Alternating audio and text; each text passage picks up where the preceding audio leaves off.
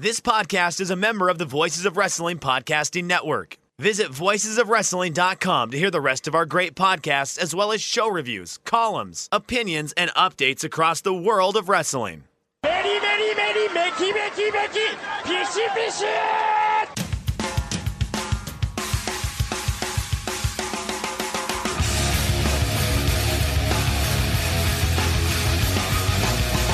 You are listening to the Voices of Wrestling podcast with your hosts, Joe Lanza. X out and go listen to some boring podcast where they're afraid of their own shadow. Okay? Don't listen to Joe Lanza, because Joe Lanza's not changing. And Rich Craich. Give me a name. Who delivers this guy in a big spot? Joe, don't yell at me. In the big spot, who delivers better than this guy? Stop yelling at me. I agree.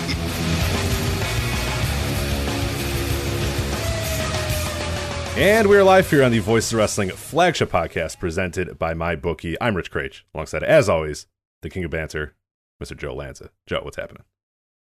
I don't know. I don't have a run sheet. I don't know what we're doing. It's a little mystery vortex. Yeah, you. I won't lie. The text messages that we just had, where I said, "Do we want to do a Royal Rumble instant reaction this weekend?" You said, "Is it this weekend?" It's not.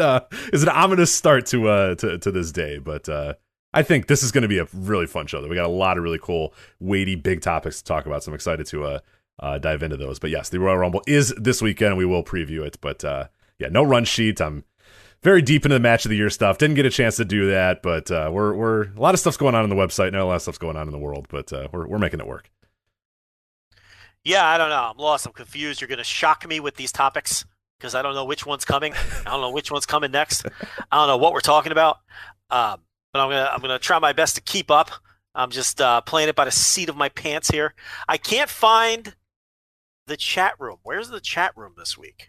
It's there. What am I doing wrong? I don't know. I'm sure it's gonna play in the background at some point. Yes, I'm sure. Yeah, you'll hear it play. Any moment now. Yeah, any moment now. Yeah. I got that all sorted out. Every time I click the fucking link, where's the? I think it's there. We got people. They're chatting. I see them. I clicked the YouTube link, and it's not bringing me to the chat room like it normally does. It's just bringing me to the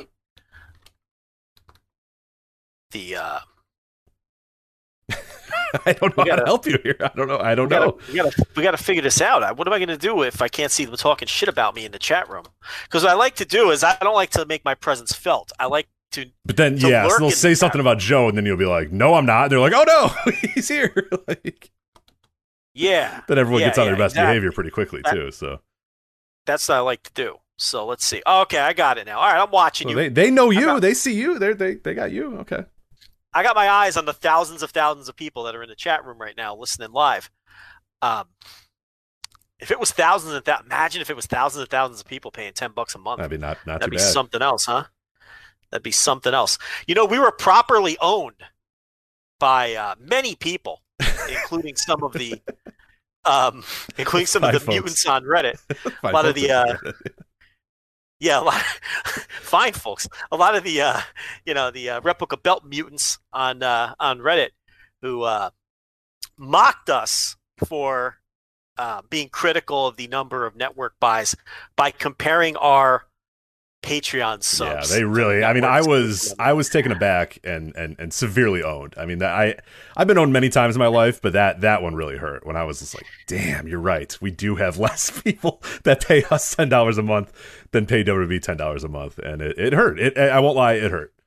It's a hard pill to swallow. It really put me in my place, and it really put things in perspective. Especially if we're going to sit here and try to criticize them about that stuff when we're, they have more than we do, and it's just like, I mean,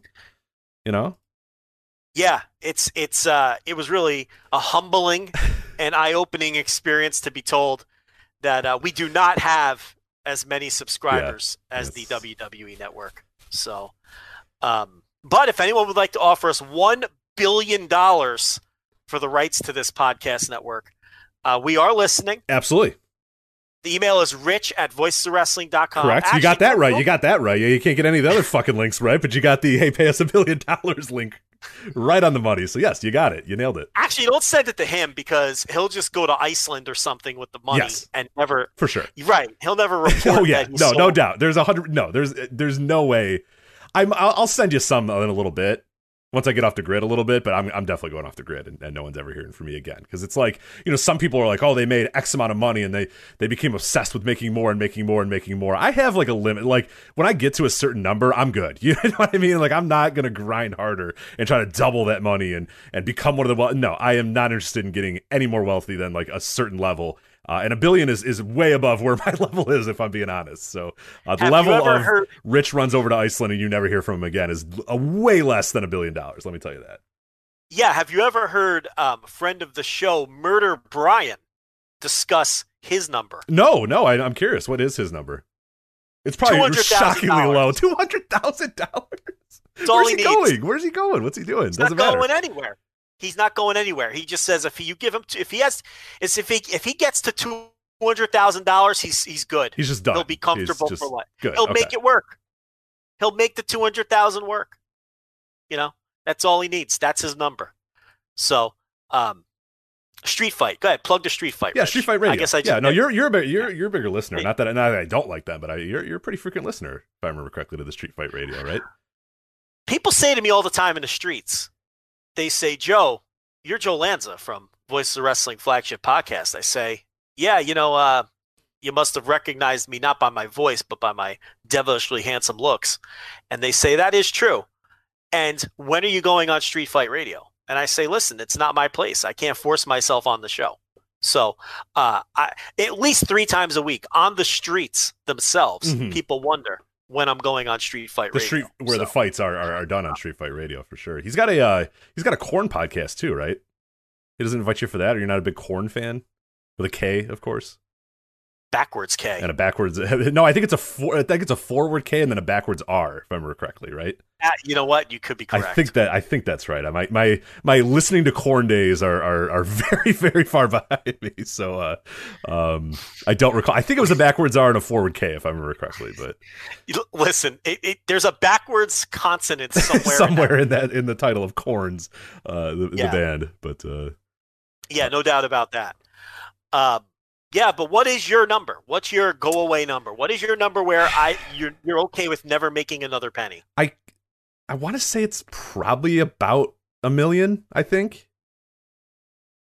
You think about how much money that is, and like I'm a pretty simple man. I don't need a ton. I don't need a nice big house. I don't need all that sort of stuff. But $1 million is like I never even have to think about worrying again. Like 500,000, the Murder Brian's 200,000. That could one bad investment or a house purchase. Like I want to be able to buy the house with cash, and that's done. That's out of the way. You know what I mean? Yeah. That to me there's where the 200,000 is going to be an issue. Is the property ownership aspect of that is going to be tricky. I want to just like find wherever I'm going to retreat to, whatever island or nation or whatever I'm going to retreat to. I just want to walk up and hand them an envelope of money and say, here's the money for this house. And then they never deal with me again. No bank has to ever contact me. Nobody, you know what I mean? And that is mine now. And I think I need a little bit more than 200,000 to do that. And I think I need a little bit more. 500,000 is probably close, but I think $1 million would be like never have to worry ever again type stuff. Yeah, I think you want enough to pay off your current mortgage, number one. Mm-hmm. Then buy another house cash. I would definitely upgrade the house if I could. More space. See, I don't know if I really want more space. I want more space, like in terms of where I am relative to other humans, but not really more space in like a house. I mean, it'd be nice to have a basketball court, to be honest. But you know what I mean? A little outdoor basketball court wouldn't hurt, or indoor if possible. So, I definitely want more space. Okay, I need $2 million now. I'm building an indoor basketball court. So, yeah, more space is critical. You don't think you need more space, but more space is nice. I would definitely go for more space, but I like also space from humans. I'm with you on that as well. Yeah, I don't need to live near anyone. Like that's the other thing is though, you have to have money you still have to have money to cover property tax every year. Mm-hmm. This is where athletes get in trouble that have never had money before. Yeah, they'll buy this like palatial mansion on Miami Beach or whatever, and it's like, well, yeah, you could pay cash for it, but like the property tax is like $500,000 or $50,000 a year. Like, how often can you do that? Like, it's a big bill that you got to be ready to pay at a certain time of the year. Then you don't get a second contract. and you're living in this house, and you owe all these taxes every year on it and everything else. So that's the tricky part. So yeah, 200,000 isn't going away money. No. I think he just feels like if he can probably explain it better, and probably will after he hears this. But I think it's more, if I had that, I would feel comfortable. Mm-hmm. The stress of the world would the weight would be off your shoulders, at least for a little bit, with that 200,000. Correct. No, he'd be like forever. I don't know about forever. I don't know. Maybe he lives a much simpler life than me, but that seems pretty.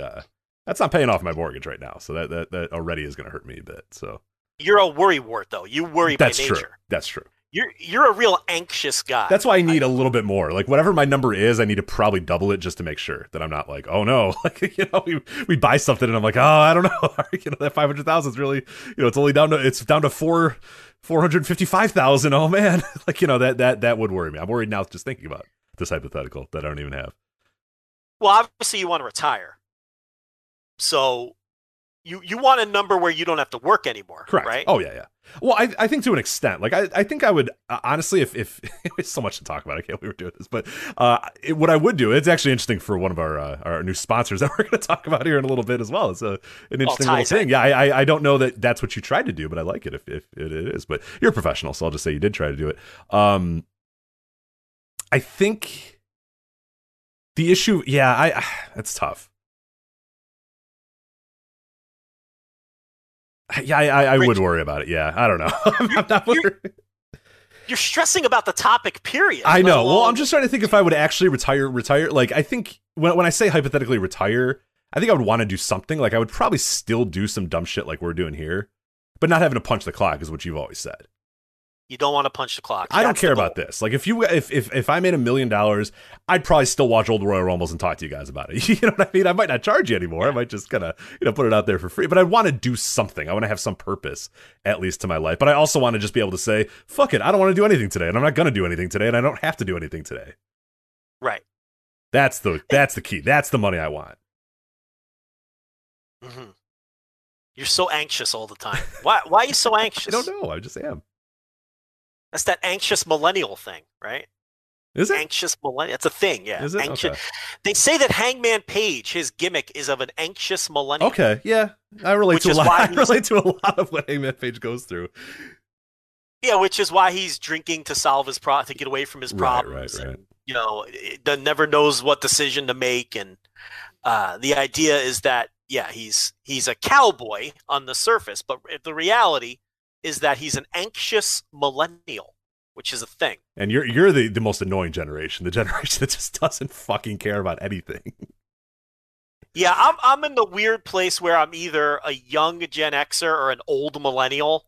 But I think you're a young Gen X. I think I put you in the Gen X. Yeah, for the sake of this, we'll call me a Gen Xer. Yeah, Gen Xers, we just don't give a fuck. Like, we're just cruising through life, man. We're unaffected. And that's the way to be. Like, I don't really let anything get to me that much. You know what I mean? For longer than 10 minutes. It's like, whatever. I'm going to be dead in 40 years. What's the difference? So, no, we are not anxious at all. We're just unaffected. We just hand wave things. It is what it is. There's a game on. There's a game on. Who cares? There's a game on. That's my biggest concern. My biggest concern is, when is the game on? That really is my biggest concern. I don't get worked up. I just had the HOA threaten to put a lien on my house because there's a missing spigot in my fence. Did you see that earlier? I did see that. That was because. So I'm wondering. So you take this picture. So if people aren't seeing this picture, maybe you could share it at some point on Twitter or whatever. Yeah, or whatever. But yeah, it's in our private chat. And so you send this picture, and I'm like, all right, did you get like a new air conditioner? Like, what are you showing us in this picture? And you said, and you're, about a minute later, you said the HOA is going to put a lien on our house if I don't fix this fence. So I'm zoomed in on this fence thinking, what the fuck is wrong with this fence? I can't see anything. It's a little weather worn, and it's Texas. I'm sure it's been through some thunderstorms and stuff. That's fine. It's a wooden fence. It's going to look, and I'm looking, and then someone else finally says, Joe, what the hell's wrong with this fence? Like, there's not, and you're like, oh, it's missing, a piece. It's missing. There is 6 inches missing off of your fence. I'm going to tell you the verbiage they used. Hold on for this. I mean, this is ridiculous. Yeah, you need to, for people that the live chat people, we might not be able to do it, but later today, I would love for you to to put that image up so we can maybe write some nasty letters to this HOA. Yeah, it's okay. They sent me a certified letter, and they said they're gonna place a lien on my property if I don't replace the missing slat in my fence. The slat.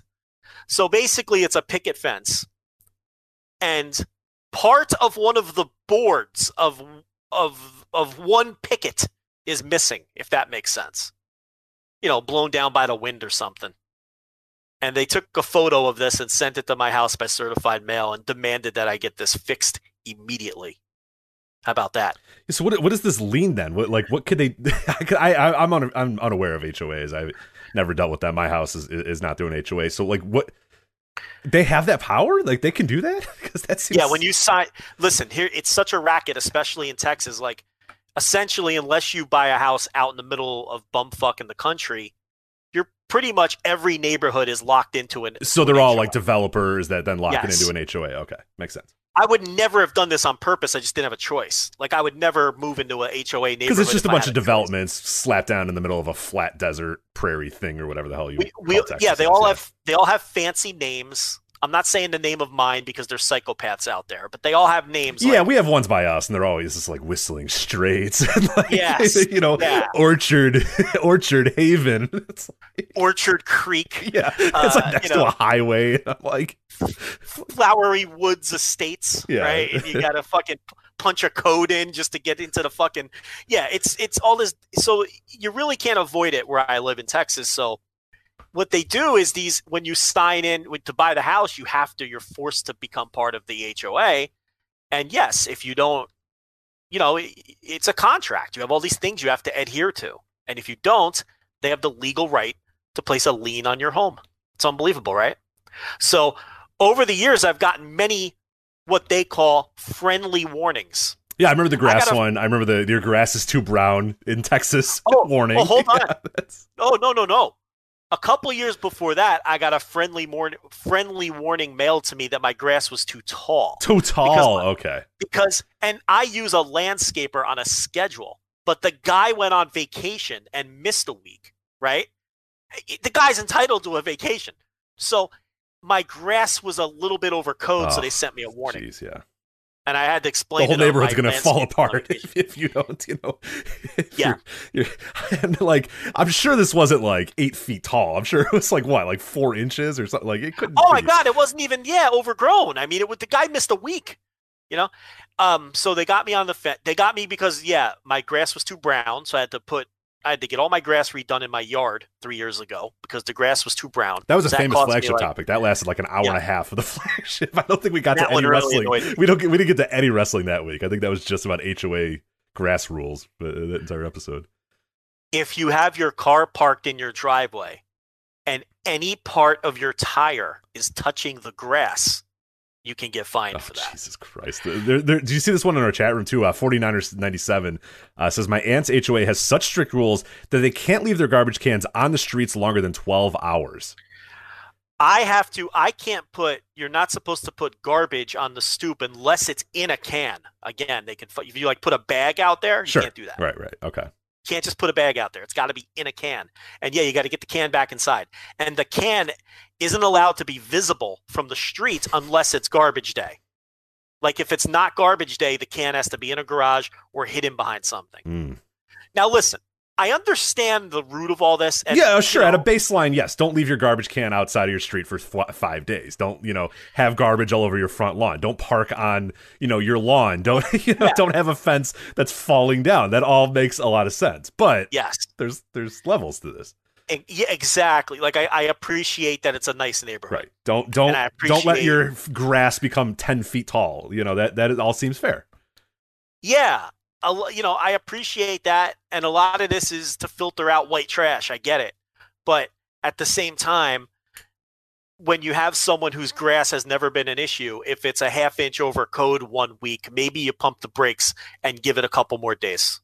That's all I'm asking. Maybe when there's half of one slat missing from my fence on the side of my house, you don't threaten to slap the lien on the property. You got a fence guy or what? What are you going to do here? Because I know you're not doing it. I know you're not fucking doing it. So I got to get a fence guy now, because at this point we discussed it, and it's like, why bother like just fixing the slat? We may as well just replace the whole fence, because more slats are eventually going to go. And why do I want to deal with this every other month?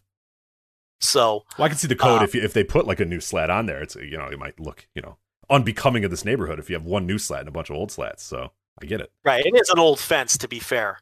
And, so it probably needs to be replaced. It's just funny how it's like, it's not even a full slat. You saw the picture. It's literally like, for people that know like what any wooden fence, just close your eyes and imagine a wooden fence. The peak, like the top of like one of the slats, the peak or whatever, I'm sure there's a better term for it, but whatever, that basically broke off. Is what you're looking at there.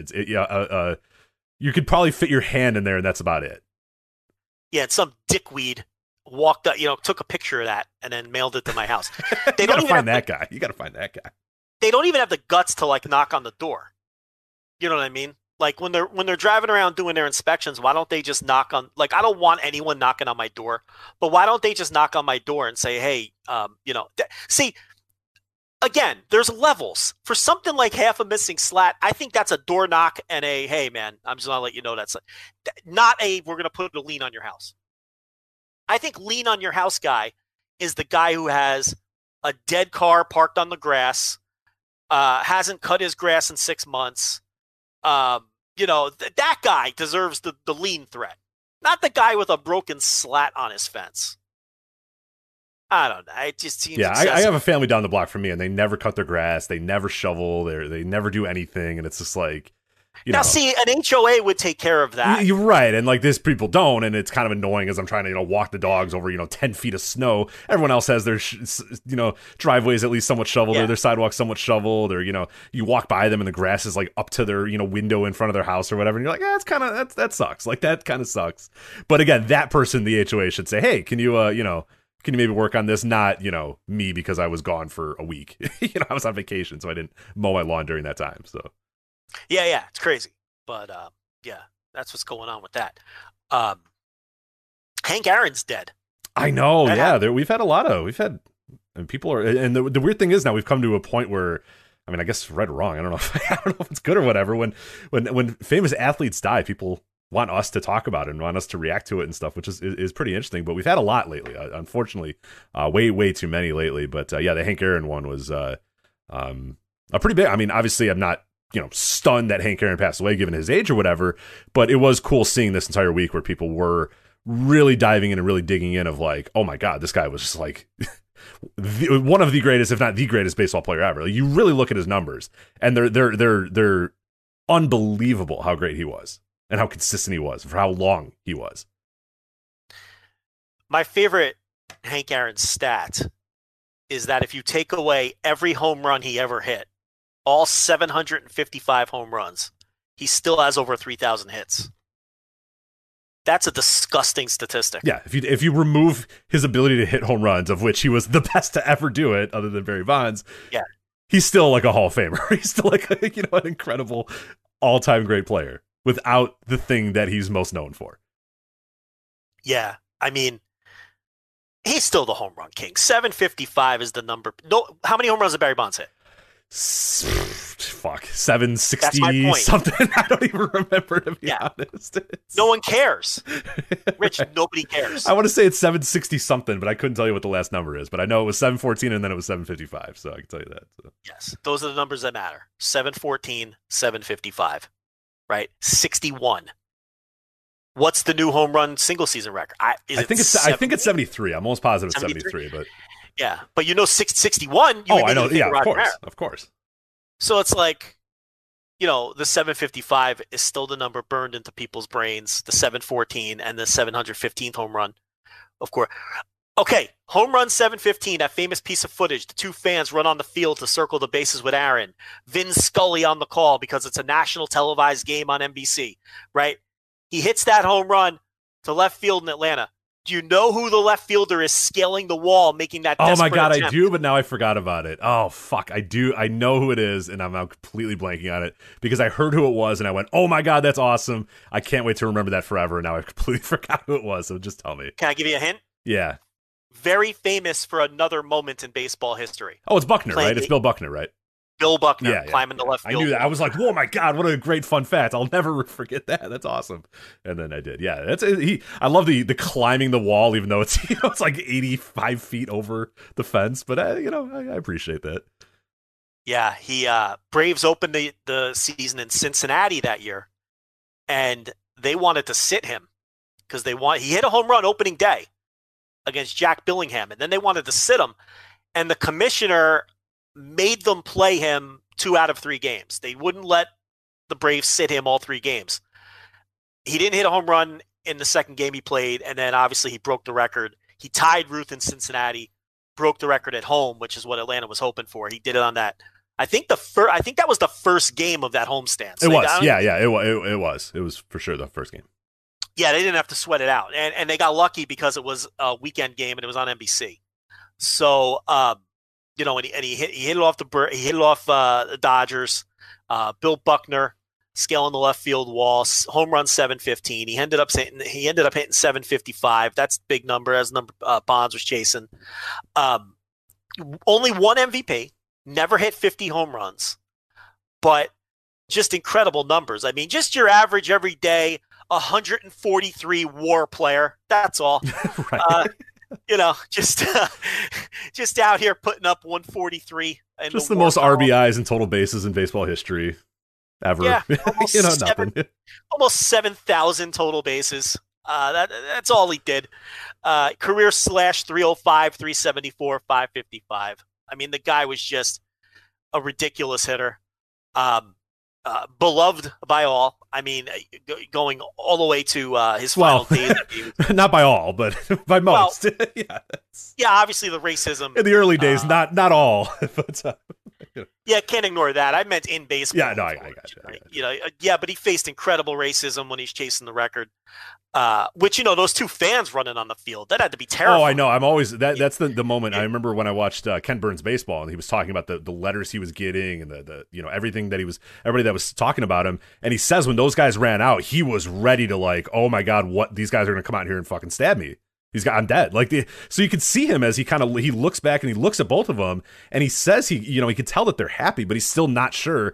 And then they hit him on the back, and he's still kind of just running fast. You can see him starting to run a little fast. He's not trying to get them off of him. He's just kind of trying to run faster to hope and pray that I'm not going to turn and pass these guys. They're going to stab me in the back or something like that. But dude, yeah, I mean, given what he was getting and the death threats and the letters and the calls that he was getting at games, dude, I would have flipped out if I was him. So yeah, again, another great aspect of his career is that moment it's so cool seeing those fans come out there and congratulate him and it be genuine and not be fans trying to be assholes or do anything like that. So yeah, Stud Muffin in the chat room, and I really hope that's Joel Gertner. But Stud Muffin in the chat room notes that Dusty Baker was on deck. That's awesome. Yeah, so many good classic players in that moment. Baker came up with the Braves, and it took him 4 or 5 years to catch on. He had cups of coffee for 4 or 5 straight years because he came up, I believe, as a 9-year-old. And he tells this great story about how, he's in batting practice or spring training, something like that. He's trying to jack the ball out of the park. And Aaron, who became a mentor to him because he was a veteran at that point, said, what are you doing trying to, hit all these home runs? And here he's got, the greatest home run hitter of all time, explaining to him. And he remembers that Aaron told him, he goes, there's nothing but outs up there. Stop trying to hit fly balls. And that was something that Dusty Baker repeated his entire career and even into his managerial career. Where, this temptation to hit fly balls. There's nothing but outs up there. And imagine the all-time home run king telling you that there's nothing but outs up there. For him, there were 755 home runs. For you, there's nothing but outs up there. Because Dusty Baker was a line drive hitter. He'd give you 20 home runs a year, but, he was a guy who, would hit line drives and hit singles and doubles. So he was a guy who really looked up to Aaron. I heard Joe Torre tell a great story because he played with Aaron too, and Aaron hit ahead of Torre for a long time, for a few years, and when Aaron would get on base with 2 outs, if Torre had 2 strikes, Aaron would always run on the next pitch. because the way he saw it is he was either going to steal the base and get himself in scoring position, or he was going to get thrown out and give Torrey a fresh count in the next inning. Mm-hmm. So a totally selfless player too, in that, he's trying to help the guy hit behind him. He figures either way, it's a no-lose situation. I'm either putting a guy in scoring position for Torrey, or I'm wiping out the 2-strike count and he gets a fresh count next inning. So there's just so many little stories like that where where Aaron endeared himself to people, not, just as a player and as a person. I mean, he was involved in baseball, right up to the very end of his life. I could tell a real stupid Hank Aaron story. This story stinks. You want me to tell it? Sure. One thing I did want to, I was kind of doing the math here. 13 top 10 MVP finishes throughout his career. And I found one year, which is like absolutely ridiculous. 1963. So Hank Aaron hits 44 home runs, leads the league. 130 RBIs, leads the league. 121 runs, leads the league. He bats .319, .391, slugs .586. The slugging percentage is a league high. OPS plus of 179, which is, again, leads the league. Total bases .370. He finishes third in MVP, which, okay, I'm like, oh, what the fuck is going on here? I look at who finished first in MVP, and to be fair, it's Sandy Koufax, who went 25-5 with a 1.88 ERA. I'll allow that. That's okay. That's not bad. Yeah. He finished second to a man called Dick Groat. Are you aware of Dick Groat? Dick Groat, infielder for the Pirates. Yes. Absolutely. At this time, he was a Cardinal. So Dick Groat got more first-place votes than Hank Aaron. So I just read that Hank Aaron year, right? So Hank Aaron, 44 home runs. Dick Groat, 6. Hank Aaron, 130 RBIs. Dick Groat, 73. Hank Aaron, stolen bases, 31. Dick Groat, 3. Yeah. Batting average, exactly the same. Hank Aaron, 391 OBP. Dick Groat, 377. Slugging for Hank Aaron, 586. Dick Groat, 450. So, I hear you. I do. Groat shouldn't have finished ahead of him. But Groat is one of the greatest defensive shortstops of all time. Do you want me to blow your mind further on Groat? No, He actually won an MVP in 1960. If you care to look that one up, you'll be even angrier. Dick Groat won the MVP in 1960 with 2 home runs and 50 RBIs. And Willie Mays was a 9.5 WAR player. Oh my God, I'm looking at it. It's so angry. No, I'm not. I'm going away. Yeah. Now, Groat was a really good player, and I guarantee you that year in 63, he was probably like a 6 or 7 WAR player on his defense, carried by his because he was really an exceptional defensive player. He was a 7 WAR, 7 WAR this year. So not bad. Again, not terrible. Yeah, and a 6 WAR player. I'm looking at the year he won the MVP. He was a 6 WAR player with 50 RBIs and 2 home runs. I mean, and a .394 slugging percentage. So that tells you how good of a defensive player he was. But I'm not arguing that he should have finished this high in these MVPs, but that's the explanation because he played in an era where they really, really loved defensive-minded shortstops. Yeah, for sure. I mean, Phil Rizzuto and Pee Wee Reese, guys like that are in the Hall of Fame, and they really have no business being in the Hall of Fame, if we're being honest. Phil Rizzuto won an MVP one year with a similar stat line. But, if you were a shortstop or a catcher and you even had a pulse at the plate, I mean, you were finishing top 5 MVP. I mean, that's just the way it was back then. But, Aaron, I mean, his numbers, I mean, I think one year he slugged almost 700. I mean, you just look at his numbers and they're just utterly ridiculous. And he's really the last guy left from that era. So many Hall of Famers have died recently, whether it's Bob Gibson, Lou Brock, Joe Morgan. We talked about Dick Allen. He's not a Hall of Famer, but and he played a little later, but Dick Allen died not too long ago. Don Sutton just died a couple of weeks ago. Right. Oh, yeah. We didn't even get a chance to talk about Don Sutton. There's just been so many. I think something like 11 Hall of Famers have died in the last 13 months or something like that. Willie Mays is really the only guy left from that era. He's probably the greatest living player. Either Mays or Koufax. I guess, Johnny Bench, maybe. Kind of a morbid topic because these guys are all next. But I shouldn't have. That's really mean. But yeah, Hank Aaron, I think he was 86. Just, I think maybe someone, even though he was the home run king, still maybe a little overlooked historically. Yeah, he's like underrated, which is it's fucking insane. But he is. Yeah, you know, everyone realizes he's great. I'm not sure people realize just how great he really was. I mean, the black ink on his page, you know, it's just everywhere, and it's in the numbers that matter. You know, slug percentage and home runs and hits and double total bases. I mean, what's more important than that? So, just a guy that, you know, and connected to wrestling. I mean, that's the guy who, you know, Mark Madden sent that infamous Bill Watts interview with Wade Keller to, and ultimately, you know, that was the reason why Bill Watts was fired, even though he may have been on the way out anyway. That was the final nail in Bill Watts' WCW coffin, his infamous rant at the end of that Wade Keller interview, which ironically enough was the last question that Wade Keller asked. And Watts just went on this unhinged rant going off on black people and gay people. Probably didn't realize Wade Keller was gay as he's going off on this rant. And despite all of that, Wade Keller, if you listen to the audio, is trying to save him and trying to make him stop. But Watts just powered through like a locomotive. And Hank Aaron got a hold of a transcript of that interview, and he was working for Turner. And yeah, suffice to say, that was it for Bill Watts.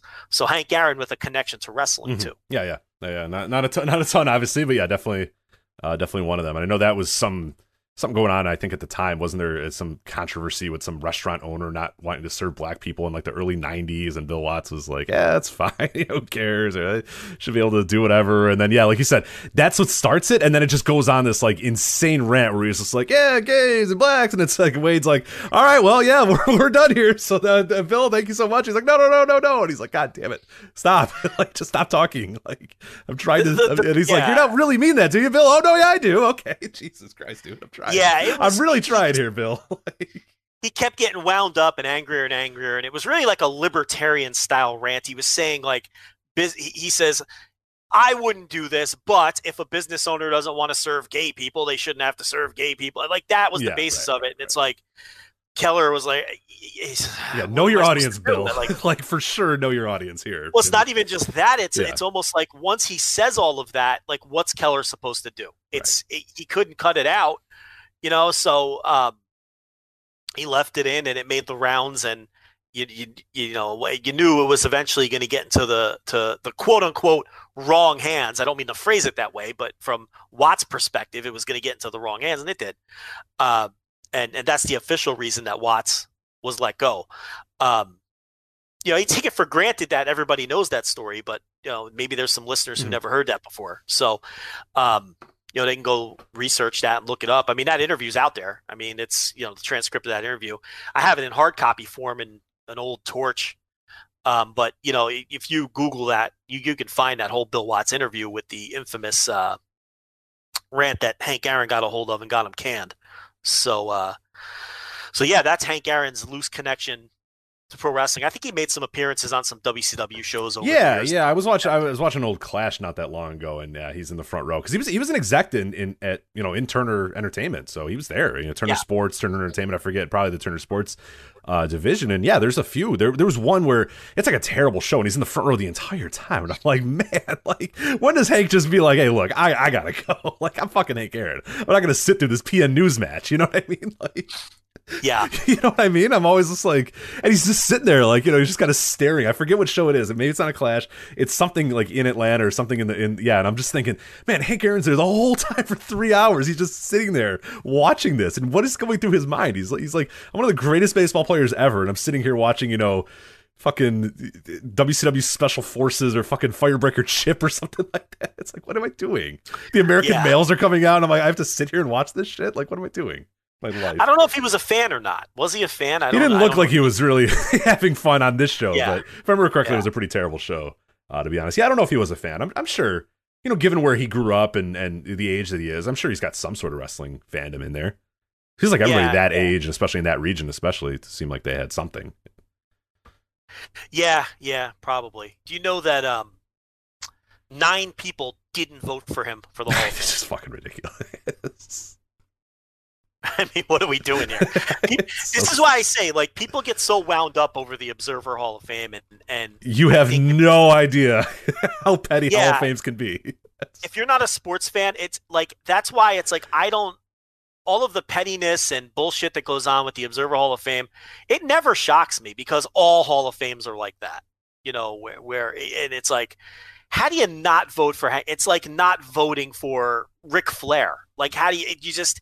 It's inconceivable to me that 9 people didn't put his name down. But yeah, Hall of Fames go one of two ways. They either go in like the WWE Hall of Fame or like, the similar to that, like the Basketball Hall of Fame or whatever, where it's just like everybody comes in. It's like, yeah, he was good in college, whatever, who cares? Like, yeah, this high school guy got, 800 wins, whatever. Let it, like the Basketball Hall of Fame, like 9 people go in every year. Everybody that was ever good, like anybody that you've ever thought of that you're like, hey, that was a good basketball player. He's probably in the Basketball Hall of Fame, whatever.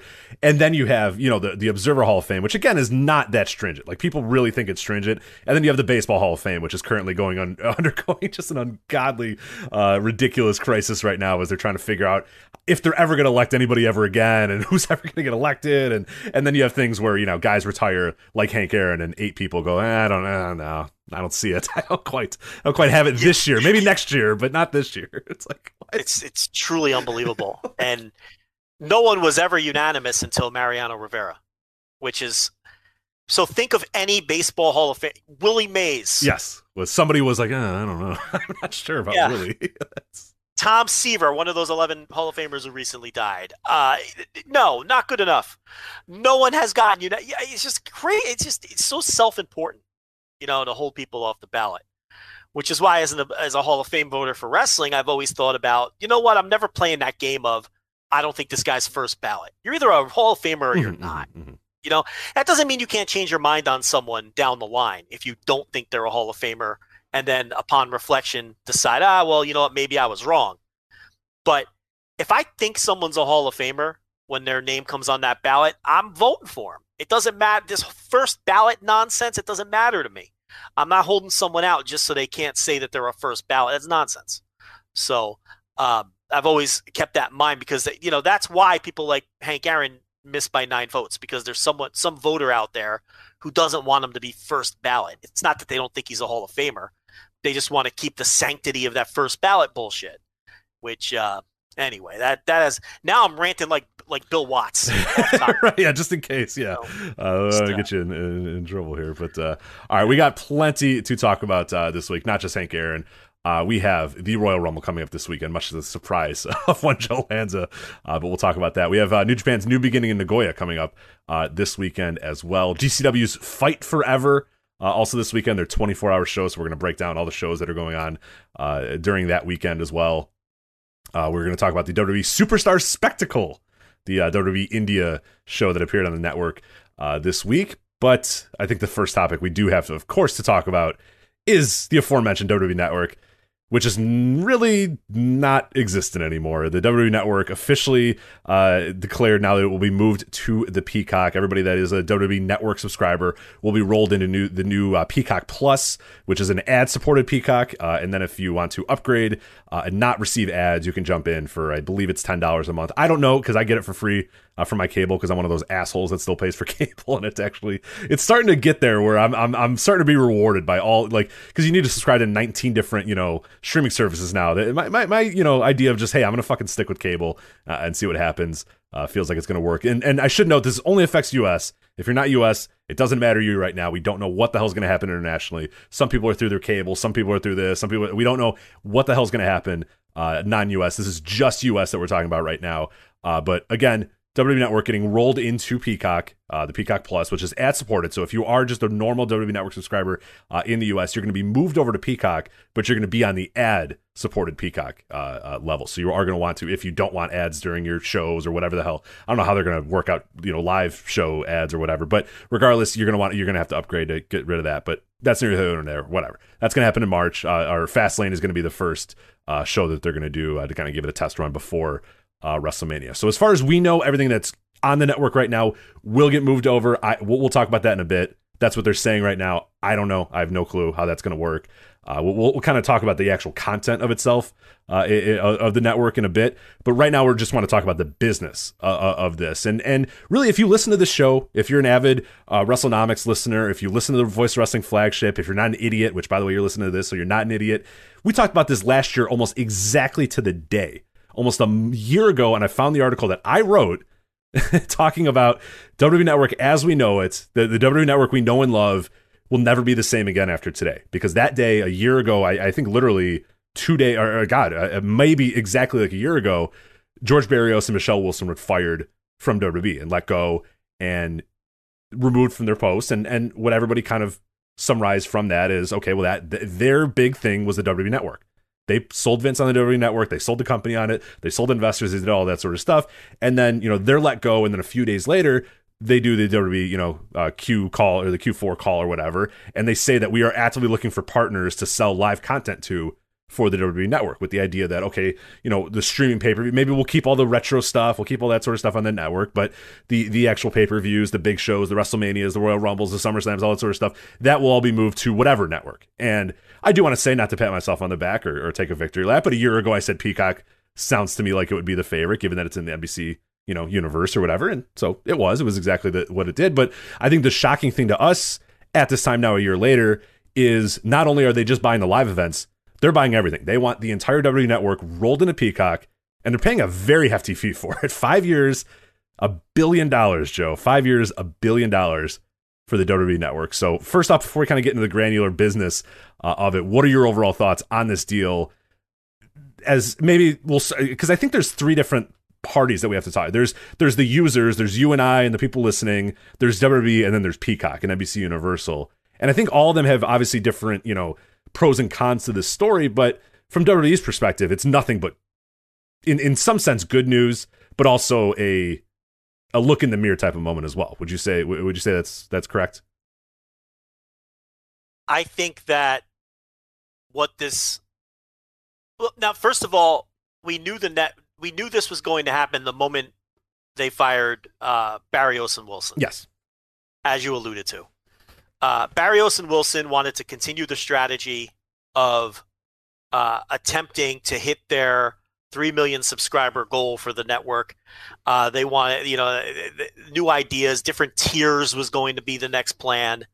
But the day that Vince fired Barrios and Wilson is the day he threw in the towel on the network. And I think what all of this is a great encapsulation of two things to me. Number one, of how my long-standing theory that Vince McMahon is a very overrated wrestling promoter, while at the same time being a very savvy businessman. And this story is an encapsulation of that, because the network, and let me make this clear, undoubtedly will go down as a failure. Mm-hmm. Okay? And this is what people who argue with us on Twitter, who aren't, don't follow us, and they drop into these randos that drop into the mentions, who think we're crazy for saying that. Vince told you that when he sold it. That's what they're telling you by selling it. They threw in the towel on this. He cashed out on it, and got a He great deal. We'll talk about it in a bit. Got a great deal for it. Jesus That's Christ, the other half. Get a great deal. But yes, you're right. Before we get to that part, the WWE Network is a failure because to that, the better idea would be we own the content, we own everything, and people just pay us a shit ton of money for that. He has now given that up. That is done. The white flag has been waved on the network. The network is dead. The WWE Network, as we know it, is dead because it was not successful. Point blank. Never hit its projections. The projections when they rolled it out were 3 million subscribers, which I thought eventually they'd get easily, based on the amount of content that was provided and the fact that the pay-per-views were only $9.99. The one and only reason they never came close to hitting the 3 million subscriber goal is because the current product fucking stinks. That's why. What we learned was you weren't going to get enough people to buy into the old content. The new content needed to be what enticed people, and it wasn't good enough, even with giving away the pay-per-views for $10, and even with giving away WrestleMania for $9.99, which everybody thought was insane at the time. They still never hit their goal of 3 million subscribers. Which, not to take another victory, you can go back and listen to the 2014 episode of the Voice Wrestling Flagship, and I remember this got like a ton of arguments, because you and I said, people were saying, well, what if they had ECW? What if they had, and we're like, nothing is going to get them to that projection other than being good and a lot of people watching their product. It was just that simple. Yeah. Oh, well, what about WrestleMania? Well, what if they do this? Okay, be more popular. That is the only way that this thing is going to get to that projection, is be more popular. Because when we saw those first numbers come out and they were very low, and people said, "Oh, well, wait till they go to the UK. Well, we'll wait till they open up in Germany, or wait till the network is." And we said, "Okay, fine, like that, yes." But we see from this number right here that they're well below where they want to be, and the people, I mean, the network rolled out with a lot of content, and people were not interested in it because people are just not interested in the company. And we said the only way that this thing is going to be successful is if WWE gets good and people start watching it. And that was in 2014. But it got worse. Argued with us. No, once they had ECW. No, once they had this. There is not 3 million fans waiting to give you guys $10 out of nowhere because you added Smoky Mountain Wrestling or old hardcore TVs onto the network. That's all nice. That's all good. But you need to create more fans. More people have to watch your product. More people have to care about your product. And they never did that. Over 6 years, 7 years, they never did it. And there should have easily been 3 million people worldwide that were willing to give them $10 a month for that mountain of content on top of the pay-per-views for only $10 a month and all the takeovers and everything else. It's stupid. I've been a day one, and I would never get rid of it, ever. We've always said in my entire life I would never get rid of it. And it's astounding to me that they couldn't get to the number. And the fact is, when you factor in the startup costs, the fact that they never hit their projections, they've never cannibalized their own product, cannibalized their pay-per-view buys. I mean, a lot got invested into this. When you factor all of that in, they have never made up those losses on the network, which is why it's an objective financial failure. And people could argue with us, but people have done studies on this. I mean, WrestleNomics talks about this stuff every week, but they've done studies that you can find right on Twitter. Brandon Thurston. Dave Meltzer has done studies on this stuff. They never made up the lost pay-per-view revenue. And that's why Vince eventually waved the white flag. And look, he's getting over $1 billion. Now, this is the other half of it. This is why I say Vince, overrated wrestling promoter. Yeah, couldn't grow his company, couldn't get more people invested, could not create more fans, could not do any of that over the last 7 years. The failure of the network the blood is on his hands because his product has gotten worse, not better, and less popular, not more popular. He is the reason there's only 1.7 million subscribers worldwide today and 1.1 million domestic. The flip side, he made a tremendous business deal to get out from under it.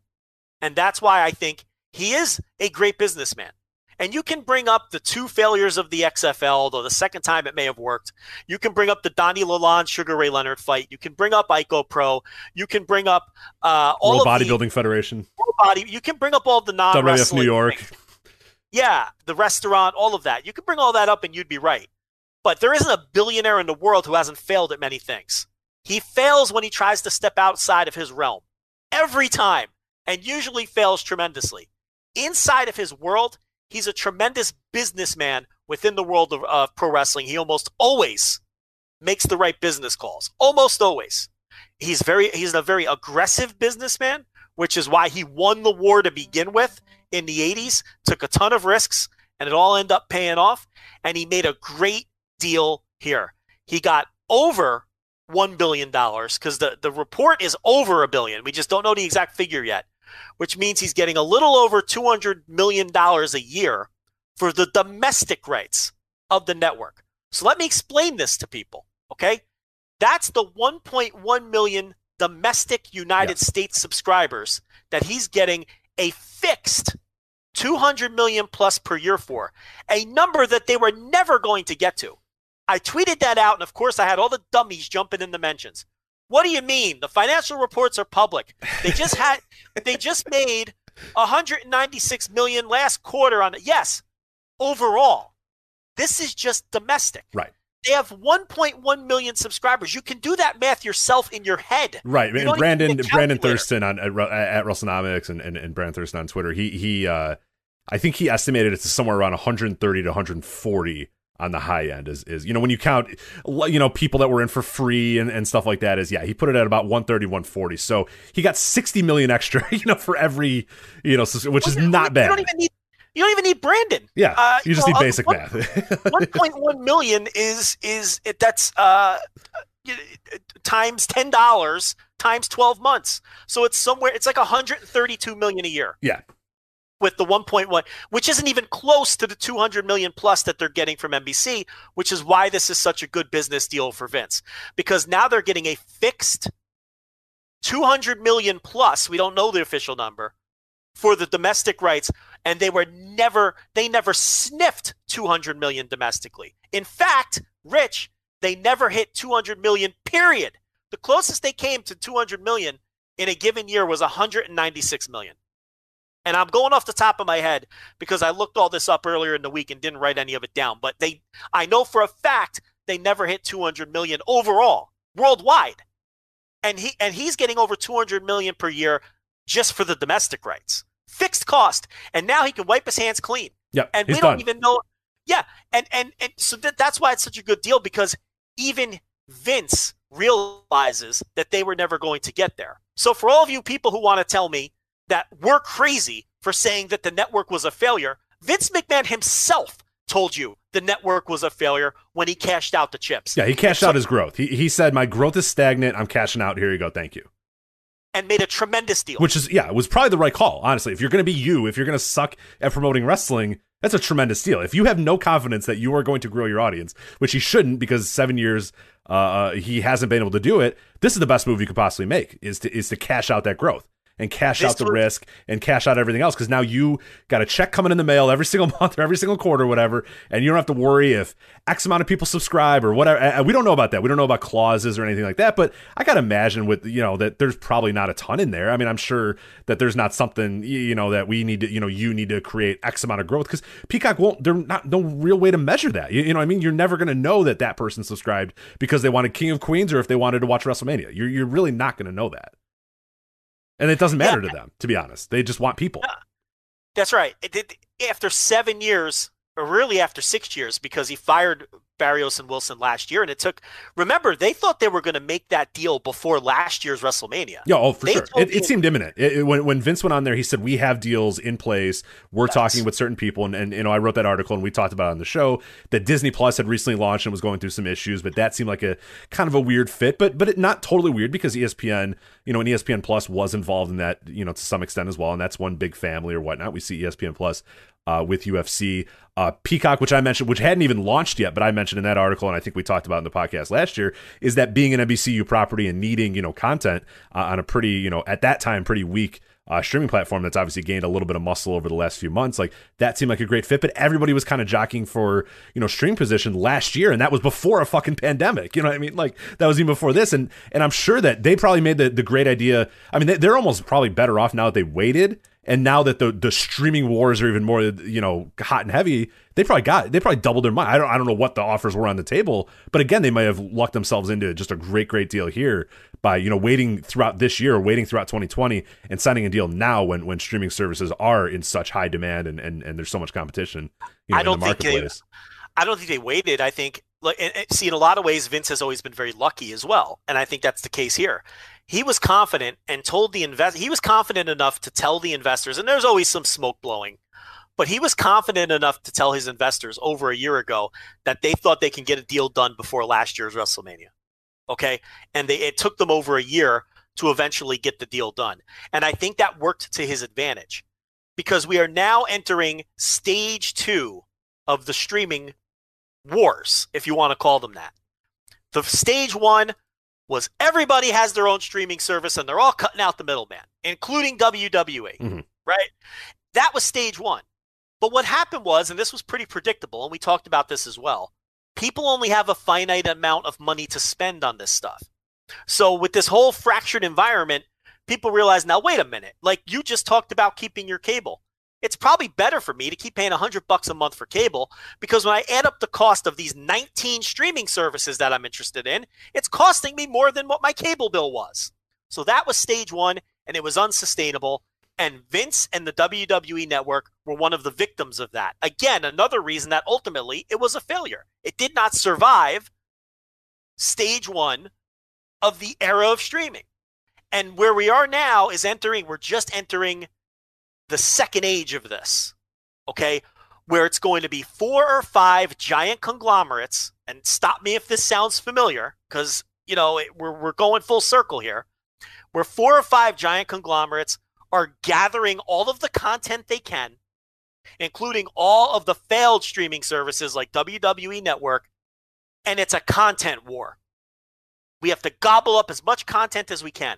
And I think where Vince got lucky was it was probably more advantageous for him not to make a deal last year, because now we're seeing everyone, and which is why NBC overpaid for his 1.1 million subscriber base. Because think about it.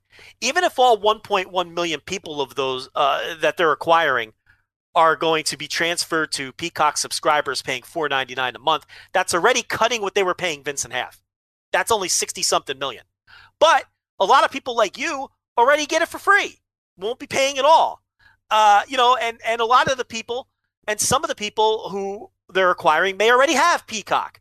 So it was a massive overpay. But the reason they've overpaid is because the more subscribers that they have, the more people they have watching Peacock, the higher they can charge for ads. Okay, so people are looking at this strictly from a subscriber number point of view and doing envelope math and saying, now, wait a minute, they're paying $200 million, but they're only getting $70 million. No, you can't look at it that way. It's a content grab right now.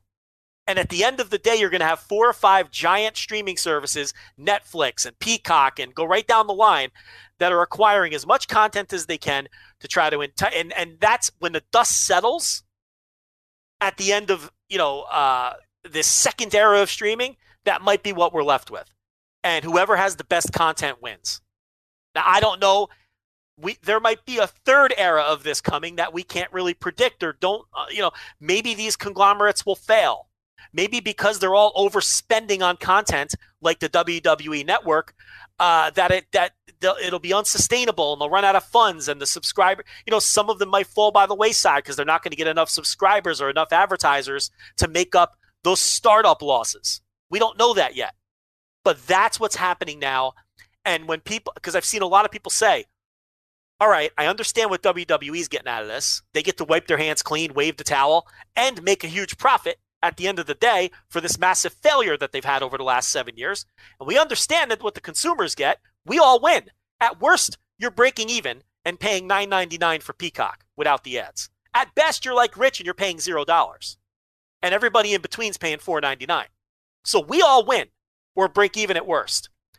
But what's NBC getting out of it? What NBC is getting out of it is, number one, a giant piece of content, and number two, a bunch of people who are going to sign up for Peacock now who didn't otherwise, who are inevitably going to watch other things on Peacock. Because that's the other thing. That's why the consumer wins as well, because we not only get the network now, we get Peacock too for the $4.99. So we win.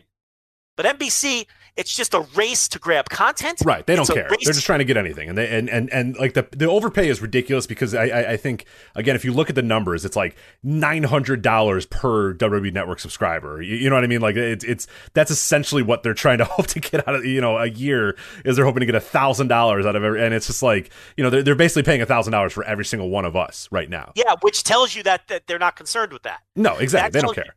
That tells you right there they're only concerned with getting people to download the app and getting eyeballs on Peacock. They just want stuff. And this is hand in hand. Advertising money. They want to be able to go to advertisers and say, okay, so all right, maybe for the sake of argument, let's say 400,000 of these. Let's say more than that. Let's say half of these 1.1 million people that are going to be converted over in March end up becoming paying customers, either at $4.99 or $9.99.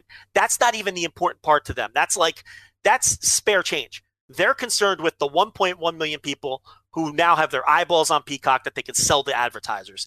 And they can go to advertisers and say, we have X amount of people who have downloaded the app, X amount of people who watch the app, X amount of people who are going to see your ads, and they can increase their ad rates. That's where they're trying to make their money back, more so than on the subscriptions. So I think that's the piece that a lot of people don't understand. It's the content, and it's the total number of people. You want to get as many people as possible who have access to your app. Yeah. Oh, it's people. Yeah. They paid this money to have you, the human being. They don't really care that you have an affinity for WWE. They're paying for that 1.1 million or whatever amount of people to come onto their platform. And again, it goes hand in hand, and it makes way more sense, because the news last week that they were going to shut down NBC Sports Network which was a big shock to a lot of people, is that's a pretty successful network. It's a network that a lot of people watch, has a lot of really good content on there, depending on what type of fan you are. If you're a fan of soccer, if you're a fan of racing, if you're like, depending on what you're a fan of, there was a lot of really good stuff on there, and people were just like, man, this makes no sense. Now to me, like, seeing these two things happen, I mean, that news came out on, I think, Thursday or Friday, and now this news comes, on this Monday. It's now eye-opening that they're in full-on, some memo went around to Peacock and some memo went around NBC Universal or whatever, and said Peacock needs to work and we need to have as many people on Peacock as humanly possible by the end, by X amount of whatever the metrics or whatever the thing was, because you know that, and I think we're already starting to kind of get allusions to that a lot of the NBC Sports Network content that they had is going to move, so they're going to try to do a lot more live sports on Peacock. And now I was like, oh, wow, okay, that's kind of an ambitious thing, and that's not something they were doing before. But now you see this, and you could see that, obviously, this may have probably been in the works for a little bit, and they said, okay, we can officially announce, we know that this WWE thing is going to happen. Let's also do this sports thing, and let's just create an entire, streaming platform on this, a live streaming platform on this, service on Peacock. And now it all makes, a little bit more sense. And I'm sure infrastructure's been kind of built and stuff like that. So yeah, at this point now, they're just trying to grab anybody and anything, whether that means shutting down, TV networks that were doing well and were making good ad revenue, or, acquiring or paying about $1,000 for every single network subscriber, because they just need human beings on Peacock one way or another. And they don't really care. Yeah. And all of the big streaming services are in a race for content right now. I mean, Hulu, Netflix, Peacock, go right down the line. Disney Plus, Amazon, it's a race. Amazon Prime, yeah, ESPN Amazon Plus, Prime. All of them. It's all a race for content. Similar thing happened with the UFC over the top service. I mean, ESPN Plus. I mean, it just happened a few years earlier than it happened with WWE Network, and the model's a little different because you still have to pay for the pay-per-views or whatnot. But that's NBC Universal's call. If they want to charge for the pay-per-views, I believe they have the power to do that. I just think they're choosing not to, at least for now. We'll see when the belt tightening happens and you start tugging that collar, and a couple of years, maybe they start charging for the pay-per-views. The thing now is it's out of Vince's hands. Mm-hmm. He gets his $200 million plus fixed cost for the next 5 years, which is way more than he was ever going to make retaining it for himself, because he's a lousy wrestling promoter. But let me ask you this, more of a philosophical type question, okay? Vince has sort of made, because he's such a good businessman, and he has made his company bulletproof to no matter how bad it is, they're bulletproof because of the billion-dollar television deals. And now this is a third piece. He sells a Raw, he sells SmackDown. Throw NXT in there for the $35 million a year or whatever it is. That contract's coming up soon, by the way. I don't know if you noticed in that press release, but Peacock mentioned that NXT returning to the WWE Network, which is a nice little thing they slipped into that press release. I don't know if that was a mistake or what's going on, but I would guess that NBC is going to go, wait, no, hold on, no, like that's coming to our thing. We're paying for this shit now. We're putting it there. We own both of these properties, and we want you on this network, and they might overpay for it again. They might make a shit ton of money, and that is going to be not to interrupt you, but that is going to be an interesting moment there where they say, okay, look, you can get more money. Double what we're paying, or whatever. I'm just hypothetically double what we're paying you right now to be on USA to have NXT stream live on Peacock, or you can have it on USA for a quarter of the money, or double, or half the money, or whatever. That's going to be a real come to Jesus moment for Vince. Is, well, do I want $500 million, or do I want NXT to die type stuff, or do I want AEW to die type stuff, or continue to fight AEW? Yeah, right. It's like. This is why all this can work out nicely for AEW if it does end up back on the network. Yeah. It would help a lot if NXT could do a number. The problem is NXT does such a lousy number in the demo most weeks in the teens that it's nudging the decision a certain way. But anyway, back to what I was saying. Yeah, sorry. Vince has made his product bulletproof. No matter how bad it gets, they're guaranteed to make money. No matter how many viewers they lose, they're guaranteed to have their they just had their most profitable year ever when they couldn't sell any tickets in the middle of a pandemic. We've talked about it a million times. And now he's just added another $1 billion to that by selling another giant piece of content. We all know that he's turned his company into a giant content factory, because content is what is hot and what people want right now. It may not always stay that way, but right now he's been able to make his company bulletproof because of the constant pumping out of content. So we recognize that he's a very smart businessman from that respect and makes good business deals. Does being a good businessman in turn make you a good wrestling promoter if at the end of the day, it's only the dollars that matter? Or the fact that he's such a bad wrestling promoter now, can you still call him a bad wrestling promoter because he's leaving so much money on the table? Whereas, like Rich had mentioned earlier, all things being equal, he wouldn't want to sell the network. He'd want to grow that himself and cut out that middleman and make all that money hand over fist, but he couldn't get it there. So is it fair to call him a bad wrestling promoter, or is it the bottom line dollars is all that matters? That's my question to you. It's a tough one, and I don't know anymore, to be honest. I mean, this whole, what has happened over the last few years, and we should credit as well, Nick Khan, who obviously is the head business guy in WWE right now, was the head business guy at CAA, which was the guy, the organization that got them, or the company, I should say, that got them the Raw and SmackDown deals. So he is coming out at, like, that's an Observer Hall of Famer right there, Nick Khan. He's in there wheeling and dealing, and this is another great deal under his... I don't mean to cut you off, but we should have mentioned him earlier because he fired Barrios and Wilson and brought in the guy who makes deals. Yeah. Who makes deals to sell content and has the connections. And the guy came in and just made $1 billion deal to get out from under this network. The second $1 billion deal he's made for this stupid company. Yes. Yeah. And Wilson and Barrios were just going to stay on the network train. Let's reconfigure it. Let's try something else. And Vince knew it was a bomb. Yeah, let's add Progress. Let's add European wrestling in a higher tier. He knew it was a bomb. Anyway, go ahead. I'm glad you brought up Nick Khan. Yeah. I just wanted because I had my notes there. Mention Nick Khan. Yeah, the wrestling business is a con business now. So yes. It's always been a business of cons, but now it is officially a business of cons here with Nick and Tony taking over. But it's really, I don't know anymore. I honestly don't know anymore, because when you look at the way that, I mean, we're in a post, especially this year, especially in 2020, we have talked about it as well. We are in a post wrestling business here where you could justify once things go back to normal. And I mentioned this a bunch of times during 2020. You could absolutely justify Vince McMahon sitting down and saying, do we ever need to go in front of fans ever again? Why? And those guys at the table, what's your argument for why they need to go in front of fans again? Yeah. There is They're none. just going to give you reactions you don't want. Yeah. They're on, other than like the energy and the passion of the WWE universe. That's it. But it's all bravado. They don't need those fans. They're making more money without them.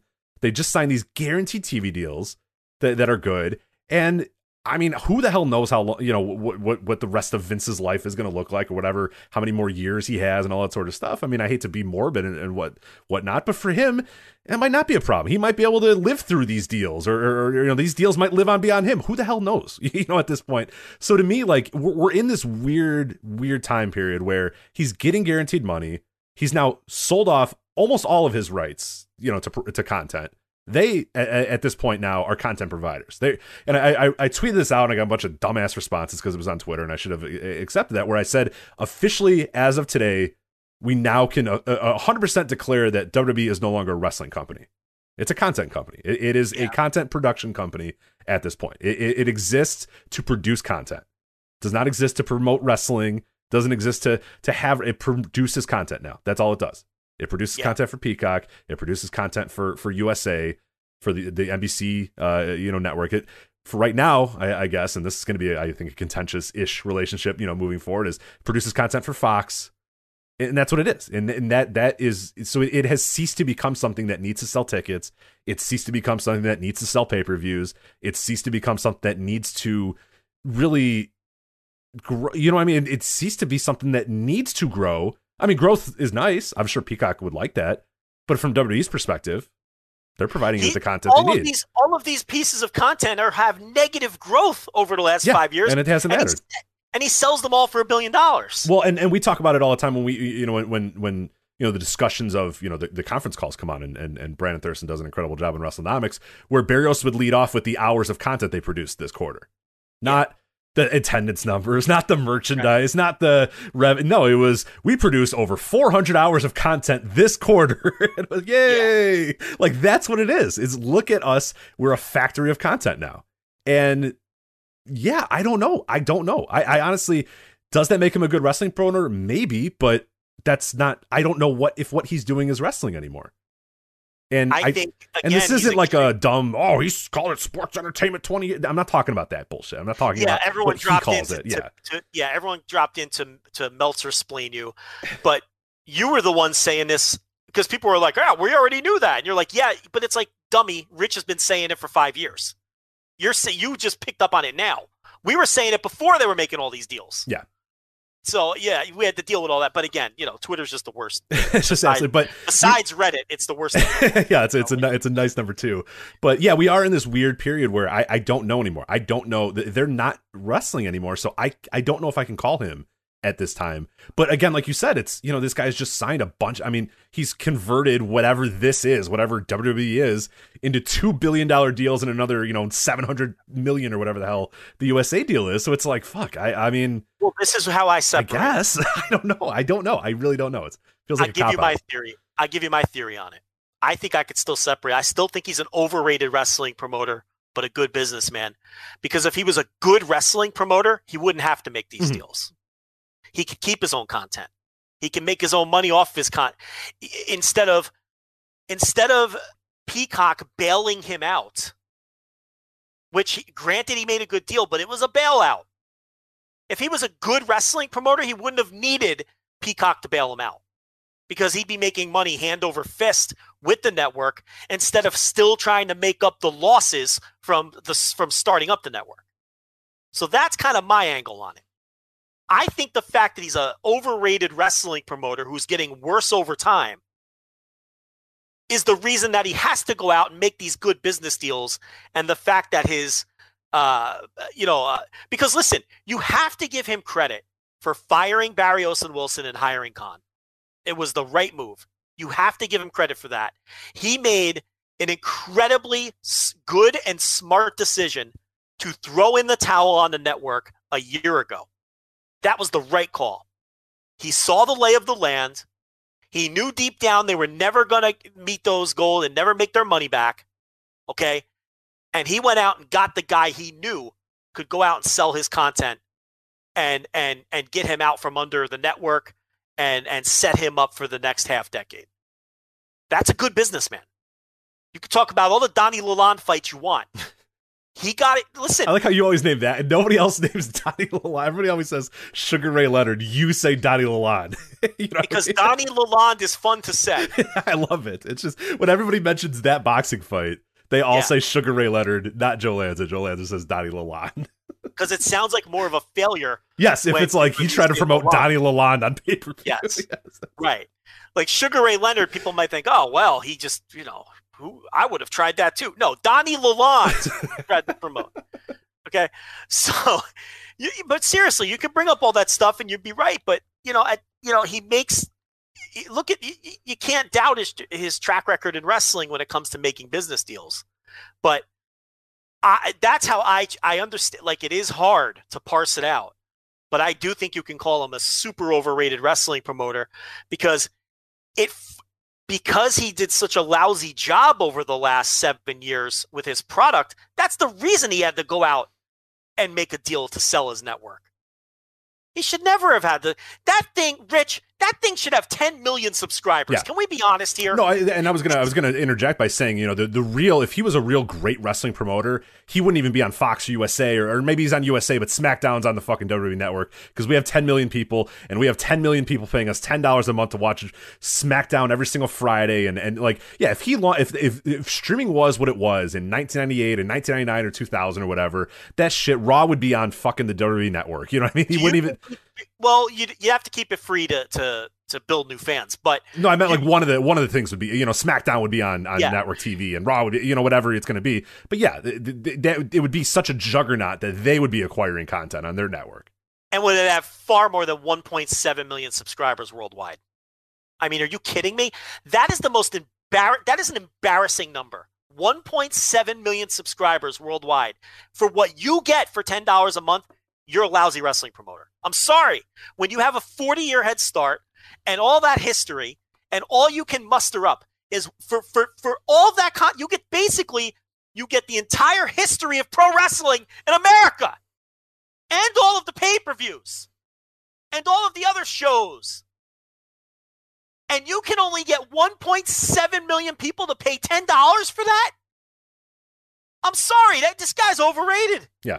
Well, do you remember that when that first number came out, and I remember exactly what it was 667,000 people. And we did that show and we said, oh my God, what a failure this thing is already. Oh, that shit. was the first month that it came out we did give them credit for being forward thinking and jumping into the streaming era before it was really. But I figured, listen, I thought deep down, I'm like, as long as the product is decent, they'll get to that 3 million, and they never even sniffed it. It's unfathomable to me that they've only been able 1.7 million after 7 years.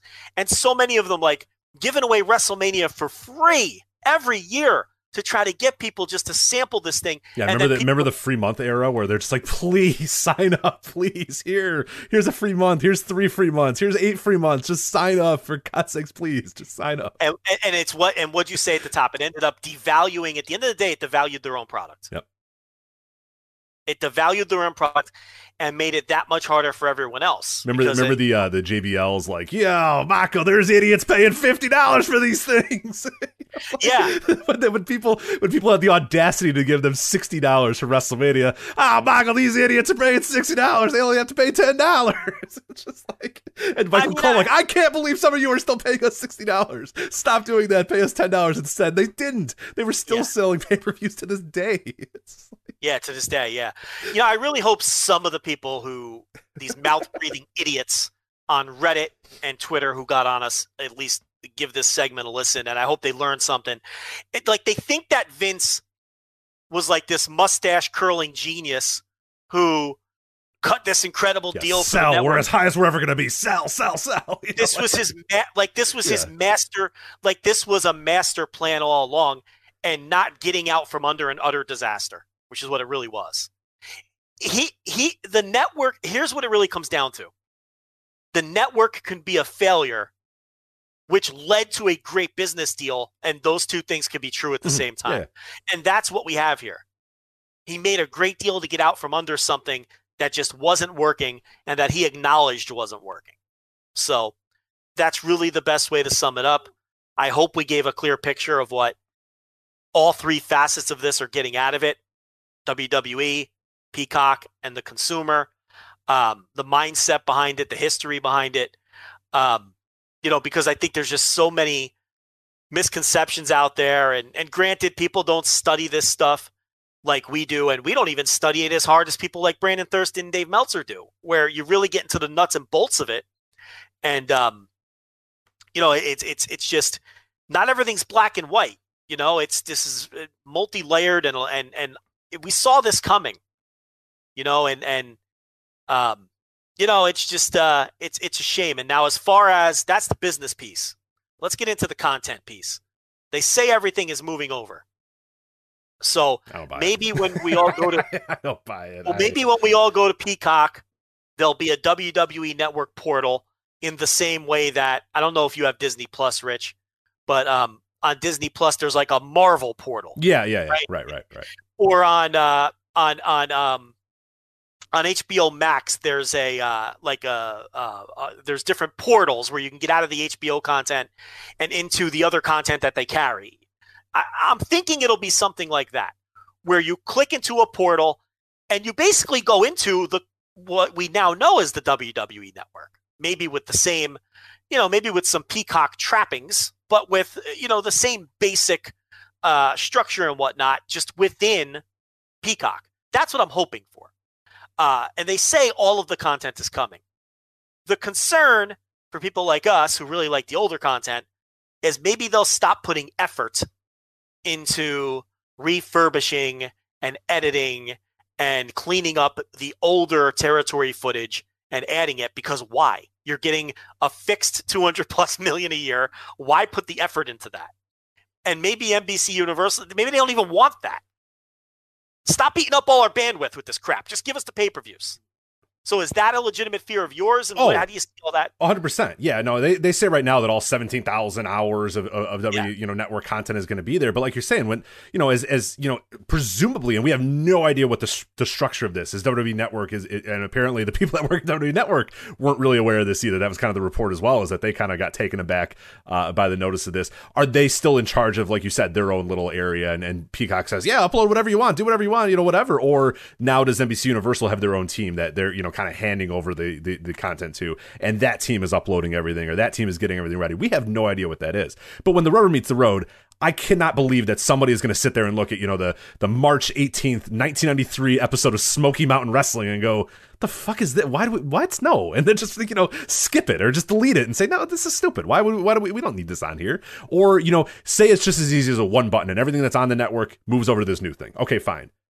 We're not getting new episodes of Wrestling Challenge. You know what I mean? We're not getting, Mid-South Wrestling, the 1984 Mid-South Wrestling tapes are not getting uploaded to that thing. I just can't buy. I mean, you can buy it if you want. You can say, oh, yeah, that, because that's going to value add to their, it's not worth the, I mean, this is now, they are in a company, they are on a conglomerate of streaming. I mean, that is no value to Peacock.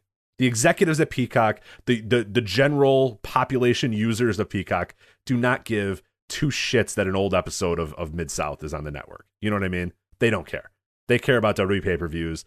I guess they care about old WWE pay-per-views. They kind of care about old WCW pay-per-views, but we can prove that the WWE Network shows us that they don't care that much about those because they've had access to all those for years and years and years and years. But at least that's like the baseline of what the network is going to be, is, the old. But to the territory stuff, the really old, that, dude, there's no chance in hell that they're going to be doing that. Like you said, there's not only there's a bandwidth issue, there's just, from a value perspective, to Peacock, that doesn't mean anything.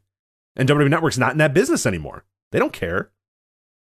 They're going to give you what they're going to give. They're going to give, they'll probably hit the ground running with first run content. I'm sure there'll be all new WWE's The Bump and WWE 24/7 and WWE. I mean, they're good with that, but they're not going to invest time in uploading and scrubbing and cleaning up old, Mid-South or old ECW tapes. Like, why would they do that? That's over. That's done. I can't. You cannot convince me that there's going to be somebody that's going to care or someone that's going to sit down and spend the time to do that. I can't buy it. I just don't believe it.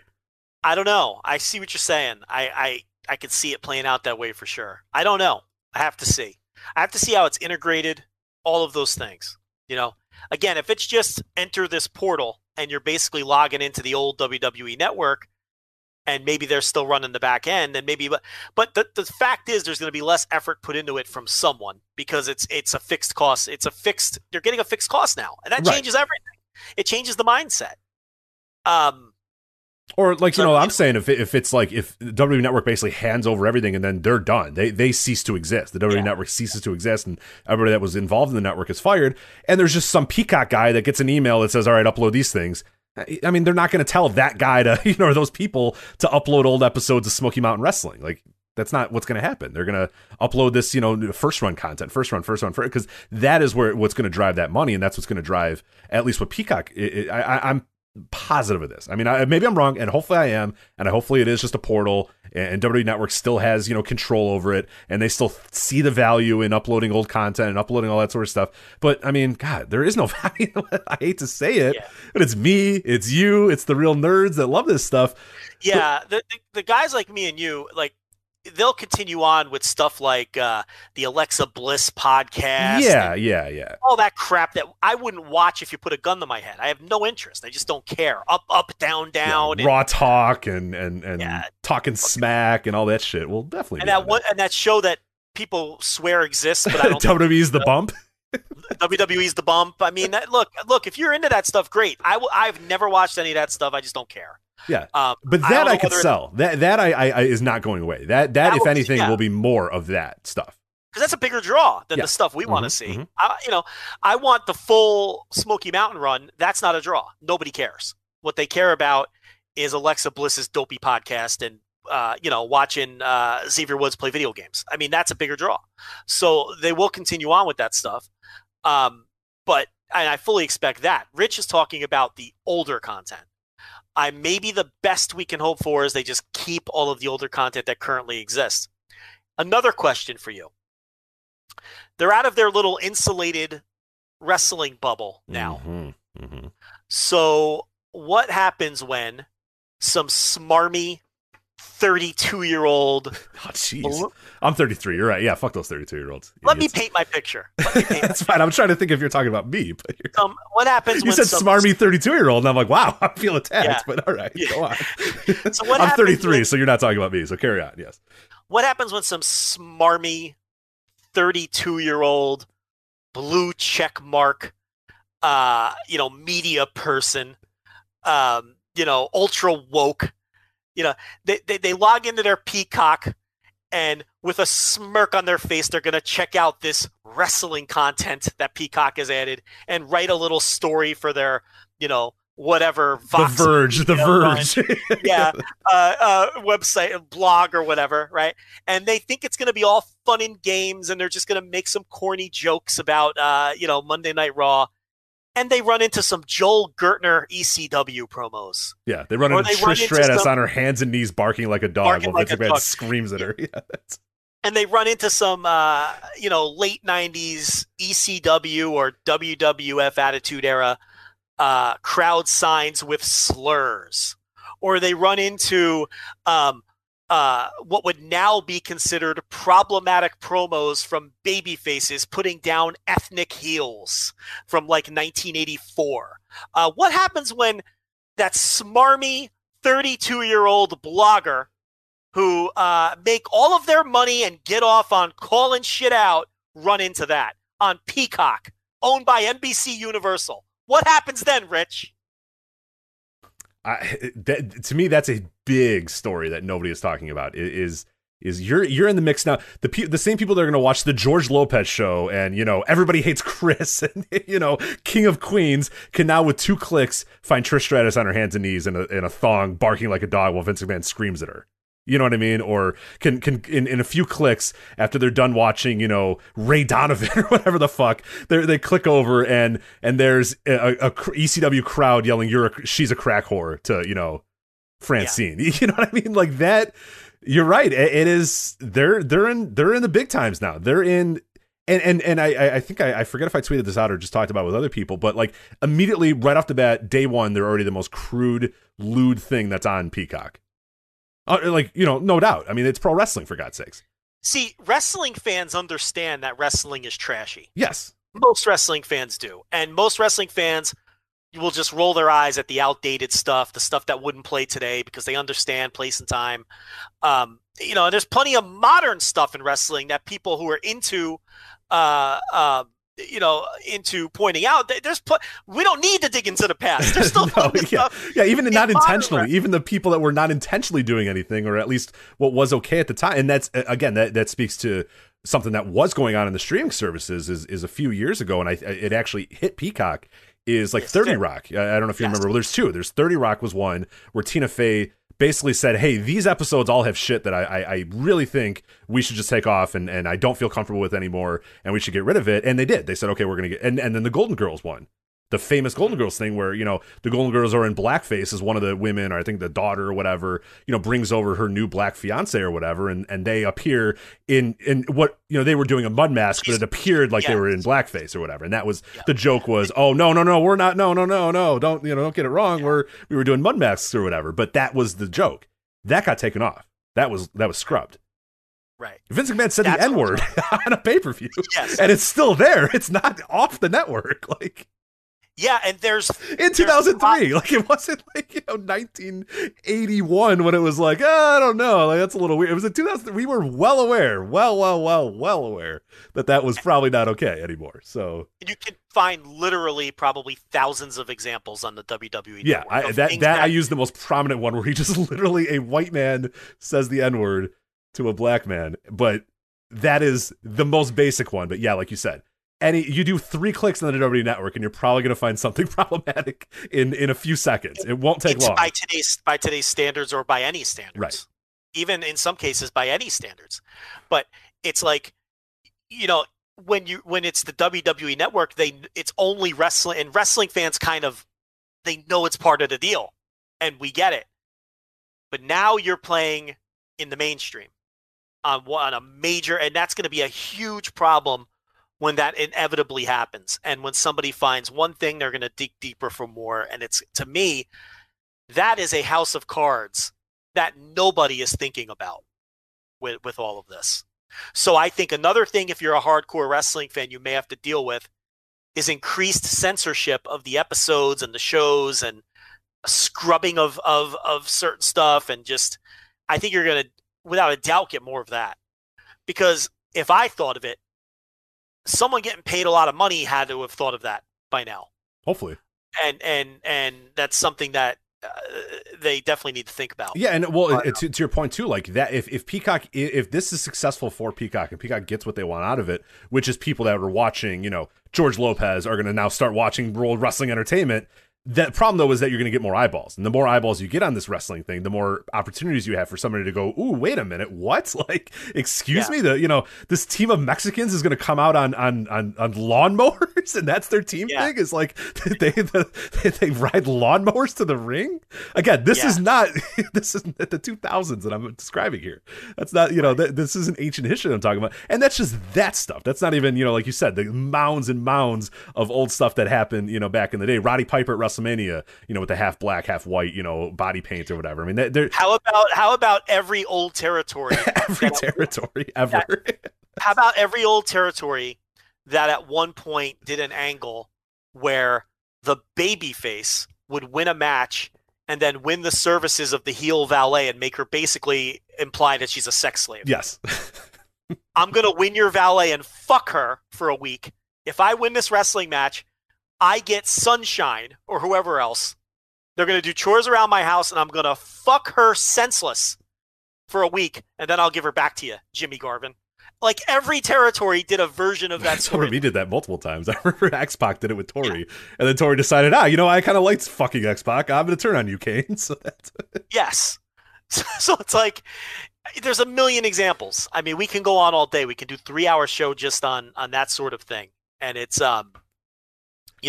that's not going to play well with your typical mainstream 32-year-old blogger who only knows a woke world and it's my job to call things out because that's what they pay me to do. This could be someone's full-time job. I mean, let's be honest. Yes. Some blogger, The Verge, could pay somebody full-time to go through all this network and say, okay, this episode had this, and this. That episode had this. I mean, this is a House of Cards, not to, well, for lack of a better term, unfortunately, given, whatever with House of Cards. But House of Cards, really, that, like you said, I hope that somebody is thinking about, but I don't know. I mean, I would hope that there's smart people in the room, but I don't know. Who knows? Yep. It's but you're absolutely right, and it's something that I think, we could definitely do a victory lap here in a few months as people, figure that out and it becomes the thing. But if it doesn't become a thing again, it's more of a failure because more people, nobody is watching it. Then it's only wrestling fans watching the content. Then and then it's that's true. Still a failure, I guess. I just think there's probably so many people who are completely ignorant. They just think wrestling is a silly thing. Sure. And they have no clue. One of them is going to find out. They're going to intend to do just some silly story where they rag on wrestling and make bad jokes about how fake it is. And oh boy, are they in. If the deeper they dig, oh boy, are they in for a surprise of what they're really going to reveal. But I don't know. That's the Peacock deal. Yeah. I love the network, and I really hope that it doesn't change all that much because it really is an incredible value. And I watch it probably every day. Mm-hmm. If not 5 or 6 days a week. So it's a shame that maybe we shouldn't complain about something that isn't happening yet, but it'll be a real shame if it fundamentally changes and we lose a lot of that history. Yeah, the big issue is, they bought all the history. They have all the history right now, and if it just sits in those archives and doesn't move and doesn't leave, and there's not something else, because if they, honestly, a thing that I would love if they said, okay, we're moving this to Peacock and all the first run stuff's going to Peacock, and now we're also launching this archive thing or whatever, and you could subscribe to this archive thing if you want, but that's just, that's not worth the money again. It's just not worth the money. There's no real value in doing that to, for you, me, and 1,000 other people that go and watch old shit like this and obsess over this. Like, we don't matter. They don't care about us. We're not the valuable customers that they need, and that's it sucks. Yeah, hopefully we'll see. I hope that like you said, you click a WWE logo on Peacock and it comes up and it's everything that was on the network and they keep uploading stuff and it's just kind of business as usual, but it's on Peacock. That would be awesome. But I don't know. That platform was a failure. So I don't know. I mean, at the end of the day, that was a failure. So I have a hard time believing that they're just going to keep on keeping as they've been doing with the network. So we'll see where it goes. But this is huge news. I mean, people that might think that this is just nothing. I mean, this is transformative. And this brings up a before we move on to other topics here, this brings up a very interesting, time in WWE's history where their pay-per-views are on NBC Universal. Their old content is on NBC Universal. Raw is on NBC Universal. NXT is on NBC Universal, a property of NBC Universal.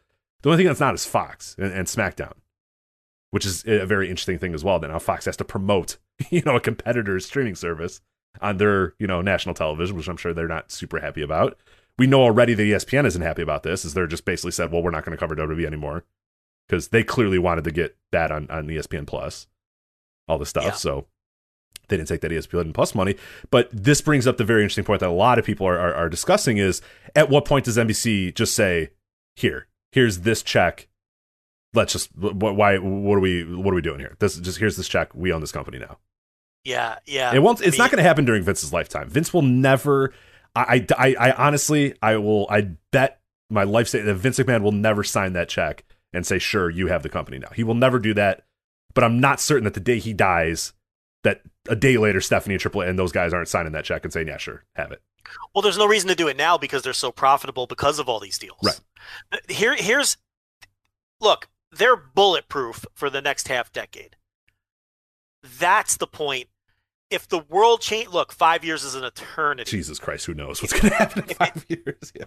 If enough changes in 5 years to where, like I said, it's survival of the fittest, everyone overpaid for content, there's only one or two survivors, and then you don't have someone to bail you out anymore, they can, maybe the television rights fees go down, maybe nobody wants to pay for the WWE network if Peacock doesn't work out. At that point, then you could say, okay, maybe the play to get out from under all of this now is to just sell the whole fucking company. But there's no reason to do that now. They're more profitable than they've ever been. Yeah, and his job just got a lot easier. If we're being honest, his job just got 1,000 times easier because he doesn't have to stress or worry about selling network subscriptions. He's done with that. Now he can go tell his stories, and it really doesn't matter. I mean, to be honest, it really, at no point, it matters so much less than it did 7 years ago, and it matters so much less than it did 15, 20 years ago. I mean, it is.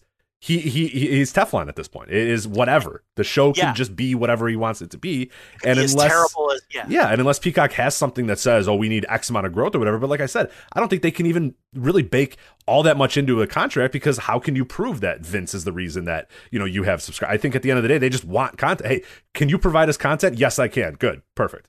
How much can you give us? We can give you 15 hours a week of first run content and a bunch of a retro. Okay, cool. That's fine. Whatever. We don't care. Yeah, because now they can't prove who's signing up for Peacock for WWE. Right. There's no way of knowing that now. So, I don't see them selling. I don't see any reason to sell, at least until these deals are up and we see what the lay of the land looks like at that point. But yeah, the product itself can continue to be horrendous and actually be worse. It does not matter, which is why you and I have completely lost interest in breaking down WWE booking. What am I breaking down? Like, what's the point? Why should I put any effort in trying to figure out if this direction is good or bad when none of it affects the bottom line or their business? So why am I wasting my time? So, I mean, I come on here and tell you what's entertain, but the problem is nothing in the company's entertaining either. So I can't even attack it from that perspective. It's all just horrendously bad. Mm-hmm.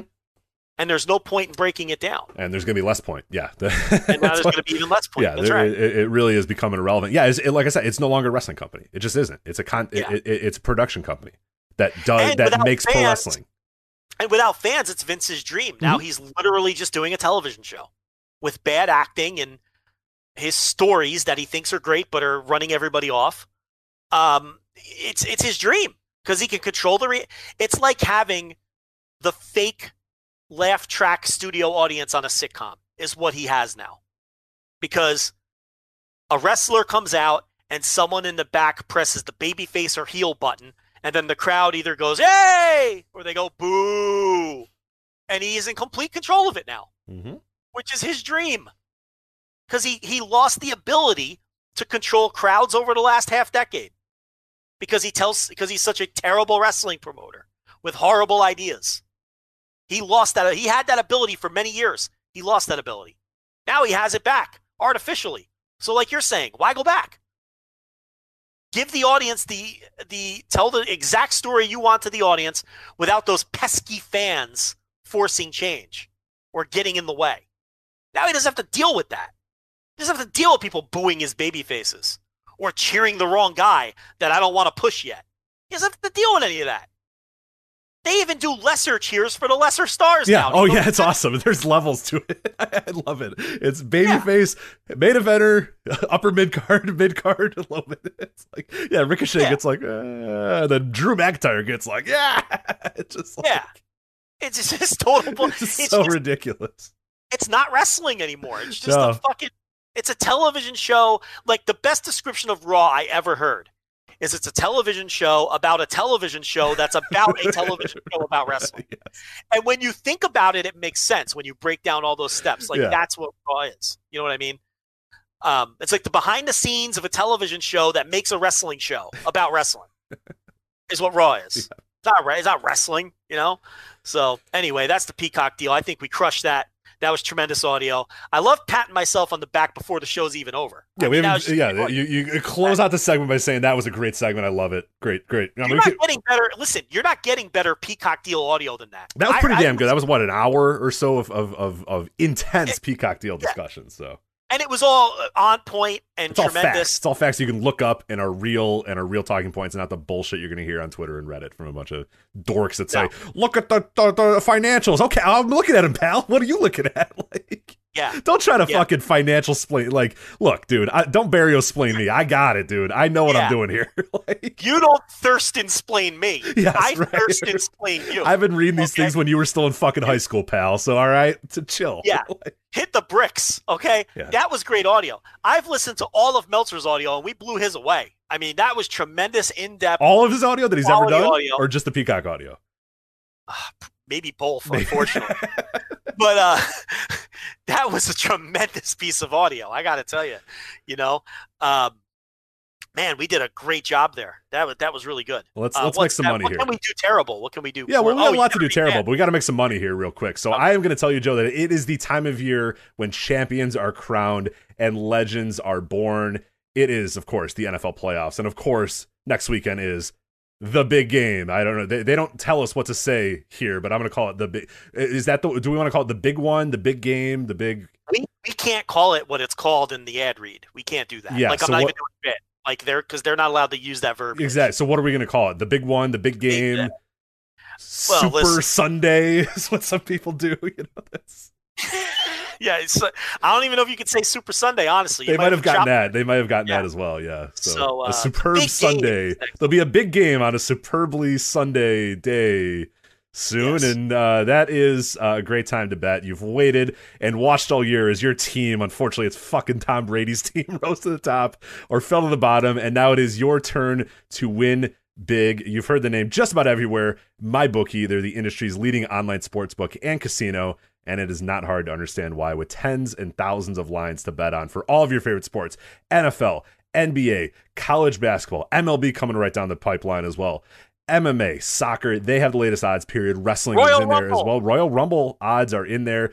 You can take advantage of MyBookie's prop builder and live in-game betting, where every single run, throw, and touchdown is another chance for you to put cash in your pocket. Visit their mobile-friendly website today and get your deposit matched halfway up to $1,000 by using the promo code VOW when you make your first deposit. As we said a few weeks ago, the best part is they make it simple with a variety of ways to deposit instantly, including credit card, bank transfer, Bitcoin, and more. Whether you're at home or on the go, on your laptop or on the phone, it's not too late to make your New Year's resolution a resolution to get paid. You bet, you win, and you get paid at MyBookie. MyBookie.ag, promo code VOW for the big game voting or betting, and also Royal Rumble is this weekend too. So you They have it all, and they're ready to go. Do you want me to give you the odds for the the superbly big game on Super Sunday? The ad read is officially over. Let's just state that. Yes. Now this is Joe. This is Rich asking Joe if he wants to discuss the line here. I love Chiefs minus 3.5. I love it. I loved it at 3, and I jumped on it. Oh, they got squares on my bookie too, man. All right, there we go. Okay, sorry. That is it. That is not that is not the read. I'm just genuinely excited that they have squares on my bookie. So there we go. I knew it would move. It opened at 3. I couldn't believe my eyes. I was watching that game with my wife, and when Tampa put it away, I said I think it's going to be 6.5, 7. They looked like shit, dude. They looked like garbage. I was watching that too. Brady looked horrible. He was just throwing the ball into the other team every time I watched. It was just like another interception. I'm like, what are you doing, pal? I thought it would be 6.5, 7, and when it opened at 3, I jumped on it. It's up to 3.5 now. I'm sure it'll go up from there. It's just like people don't want to bet against Brady in the Super Bowl, I guess. Which they think it's a home game and all that. But this is not advice. This is for entertainment purposes only. If you lose your stimulus money on KC minus 3.5, don't blame me. I'll be losing a few bucks too because I love the line. I couldn't believe it. I don't even bet that much anymore, to be honest. I make an occasional play now and then. I do a lot of baseball parlays during baseball season because I have a lot of fun with that because I watch all the games anyway. But I saw that line. I haven't bet on a single NFL postseason game. I probably haven't made an NFL bet since like week 7. But the line just jumped at me.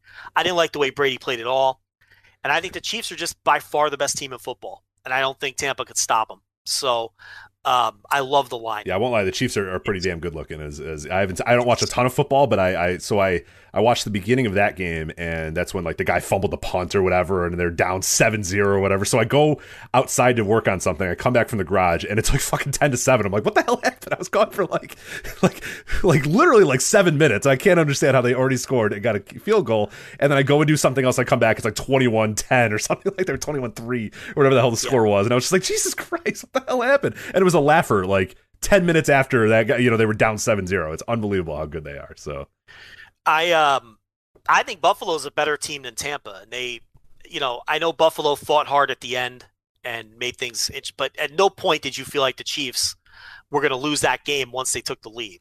And, then they were up 2 scores the majority of the game and the majority of the second half. I mean, and I think Buffalo's a better team than Tampa. I didn't like the way Brady played in the second half. He played a good first half. Second half, Brady looked terrible, and it was all of the weaknesses that have been. Now, look, he's a great player. He makes good decisions. We know he's the greatest quarterback of all time. The arm strength is gone. I mean, you look at those 3 second half. They're frisbees, dude. They're not going anywhere. He just lofts the ball because he has no zip.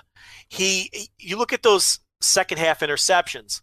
One, he had, I believe it was Mike Evans, wide open down the seam, and because he has no zip, he just lofted one of those fucking spacecrafts in his general direction. The ball deflects off of Evans' fingertips because he almost makes a great grab and right into the chest of the safety. I see a lot of people who don't understand what they're watching blaming Evans for that. Well, the ball was overthrown. I mean, Evans made a Herculean effort just to get his hands on it because, and you could see Brady's reaction when he threw that ball. He put his hand in his head. He knew he overthrew that pass.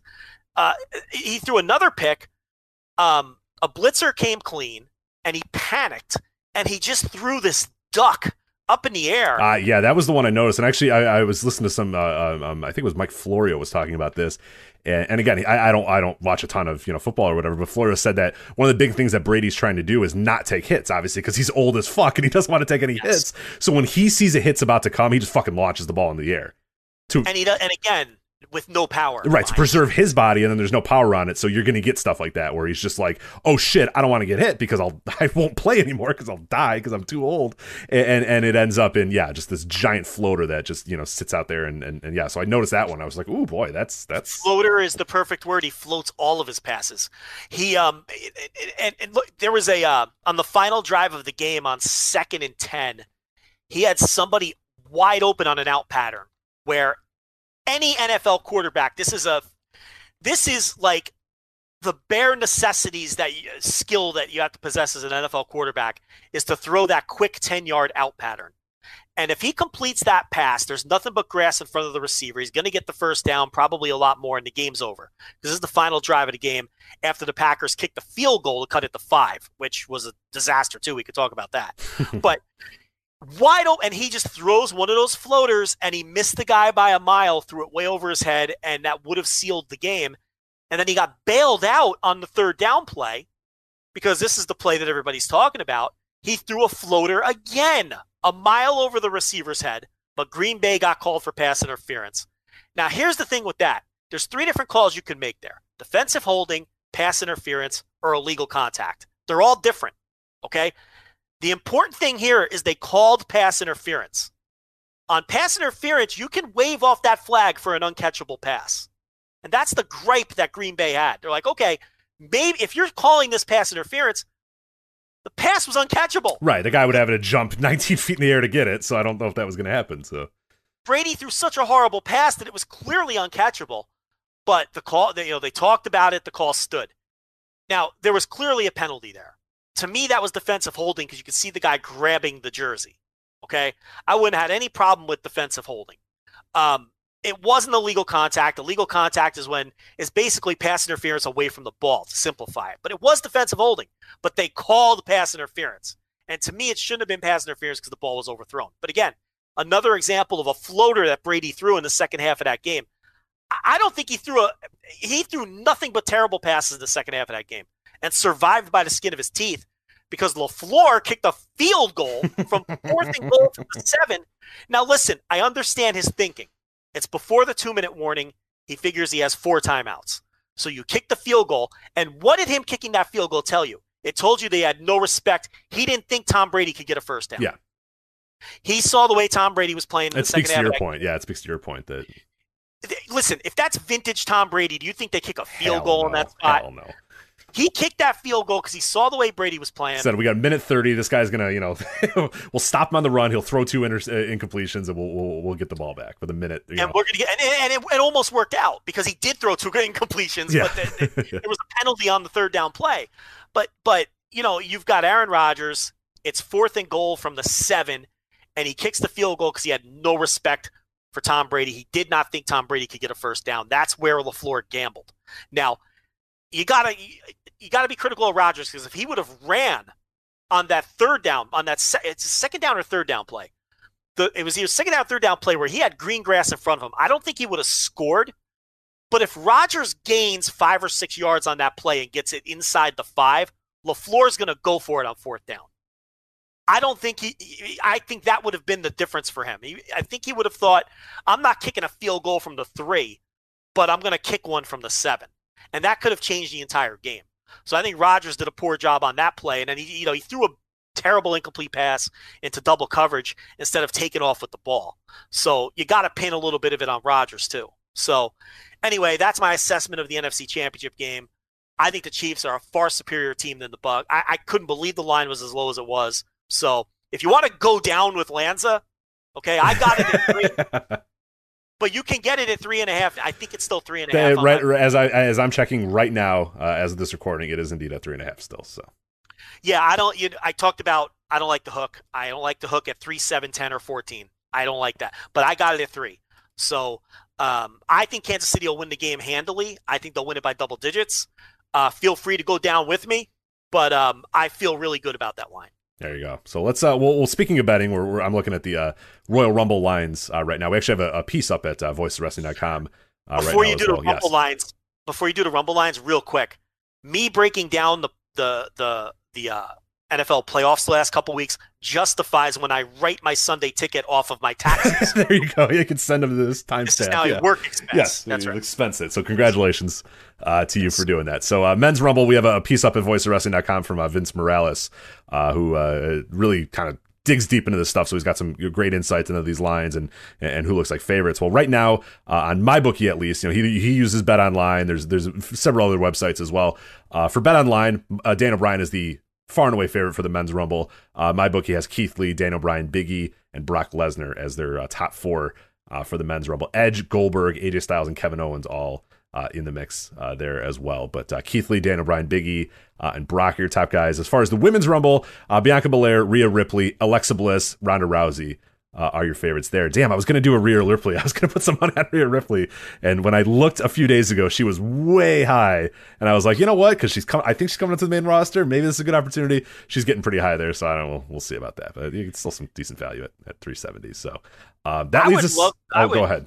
I would love Bianca Belair to win it. I don't understand why she's the favorite, though. I mean, maybe I just don't see it. I would love for it to happen. I've been on the Bianca Belair train since the minute she debuted in NXT. She's tremendous, yeah. But I mean, I don't understand that. And you gave the men's odds. I think Kevin Owens is a good value. I don't think he'll win, but in gambling, it's all about value. And I'd rather put a couple bucks on Kevin Owens at plus 1,000 than Keith Lee at 250. You know what I mean? I just think it's a better value play. Daniel Bryan too at 260. I mean, I think Bryan could win, but I don't see a ton of value there. The good thing about betting on the Rumble is it's very similar to betting on golf. You're going to be on the plus side. There's never anybody who's on the minus side of the money. Right. No matter who you could pick the chalk pick and you're probably still going to do okay. You're still on the plus side of the money. Right, yeah. Right. So that's the one advantage in any betting that involves a giant field. Right. So that's why I have a friend who does very well betting the golf because he'll spread his money around. He'll do his research and all that and figure out who plays well on certain courses and what, whose game the course is indicative is better for, and things like long drivers or tricky greens or whatever. He'll do his research, but you could spread your money around because you're going to be on the plus side of the money no matter who no matter who wins. So there's a lot of people who really clean up on golf. I have a friend who's very good at it. And the Rumble's very similar in that everybody's on the plus side of the money. So you could actually bet on a couple different people. And if one of them come in, you can still end up on the, what I would do is take a couple of the favorites and then throw a couple bucks on someone like Owens at plus 1,000. Right. Because then if he comes in, it's going to cover your losses on the other two. Yeah, the women's side, there's a lot of real fun plays there. I might dive into the women's side a little bit there. Like I said, I think Ripley's a good bet there. I think Alexa is a very good bet given how they're pushing her. But then there's some real oddball ones there, like Lana at plus 1,500. Like, you know what I mean? Like, they could do that. I would not put it past them that Lacey Evans or Lana, wins this thing or whatever. So there's a lot of money that could be had there in that women's Royal Rumble. But let's talk about the Royal Rumble here very quickly because, well, they only have 5 matches announced as of today. We're recording this obviously before SmackDown. You got the men's Royal Rumble match, which, by the way, Joe, it is a Royal Rumble match, and I'm not sure if you know the rules, but you need to be thrown over the top rope, not the bottom rope, not the middle rope, over the top rope, and both feet have to hit the floor. So in a hypothetical where I throw you over the top rope, but one of your feet hit the floor, Joe, are you eliminated? I need this explained again. Okay, I'm sorry. I got you to the question portion too quickly. Okay. Rich, I've only been watching Royal Rumbles for 30 plus years. Yeah. I need Michael Cole to explain this in excruciating detail. It's a very hard concept to get, so I totally understand it. So in that hypothetical that I gave to you, where you and I are in the Royal Rumble, and I throw you by some mean, whatever, clothesline, I throw you over the top rope. But say one of your feet hits the floor, and then you get back up.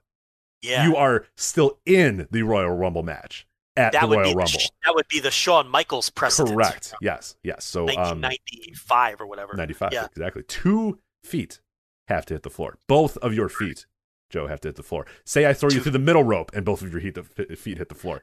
You are not eliminated in the Royal Rumble match at the Royal Rumble, okay? I am not. You're not. You are still in the Royal Rumble match at the Rumble.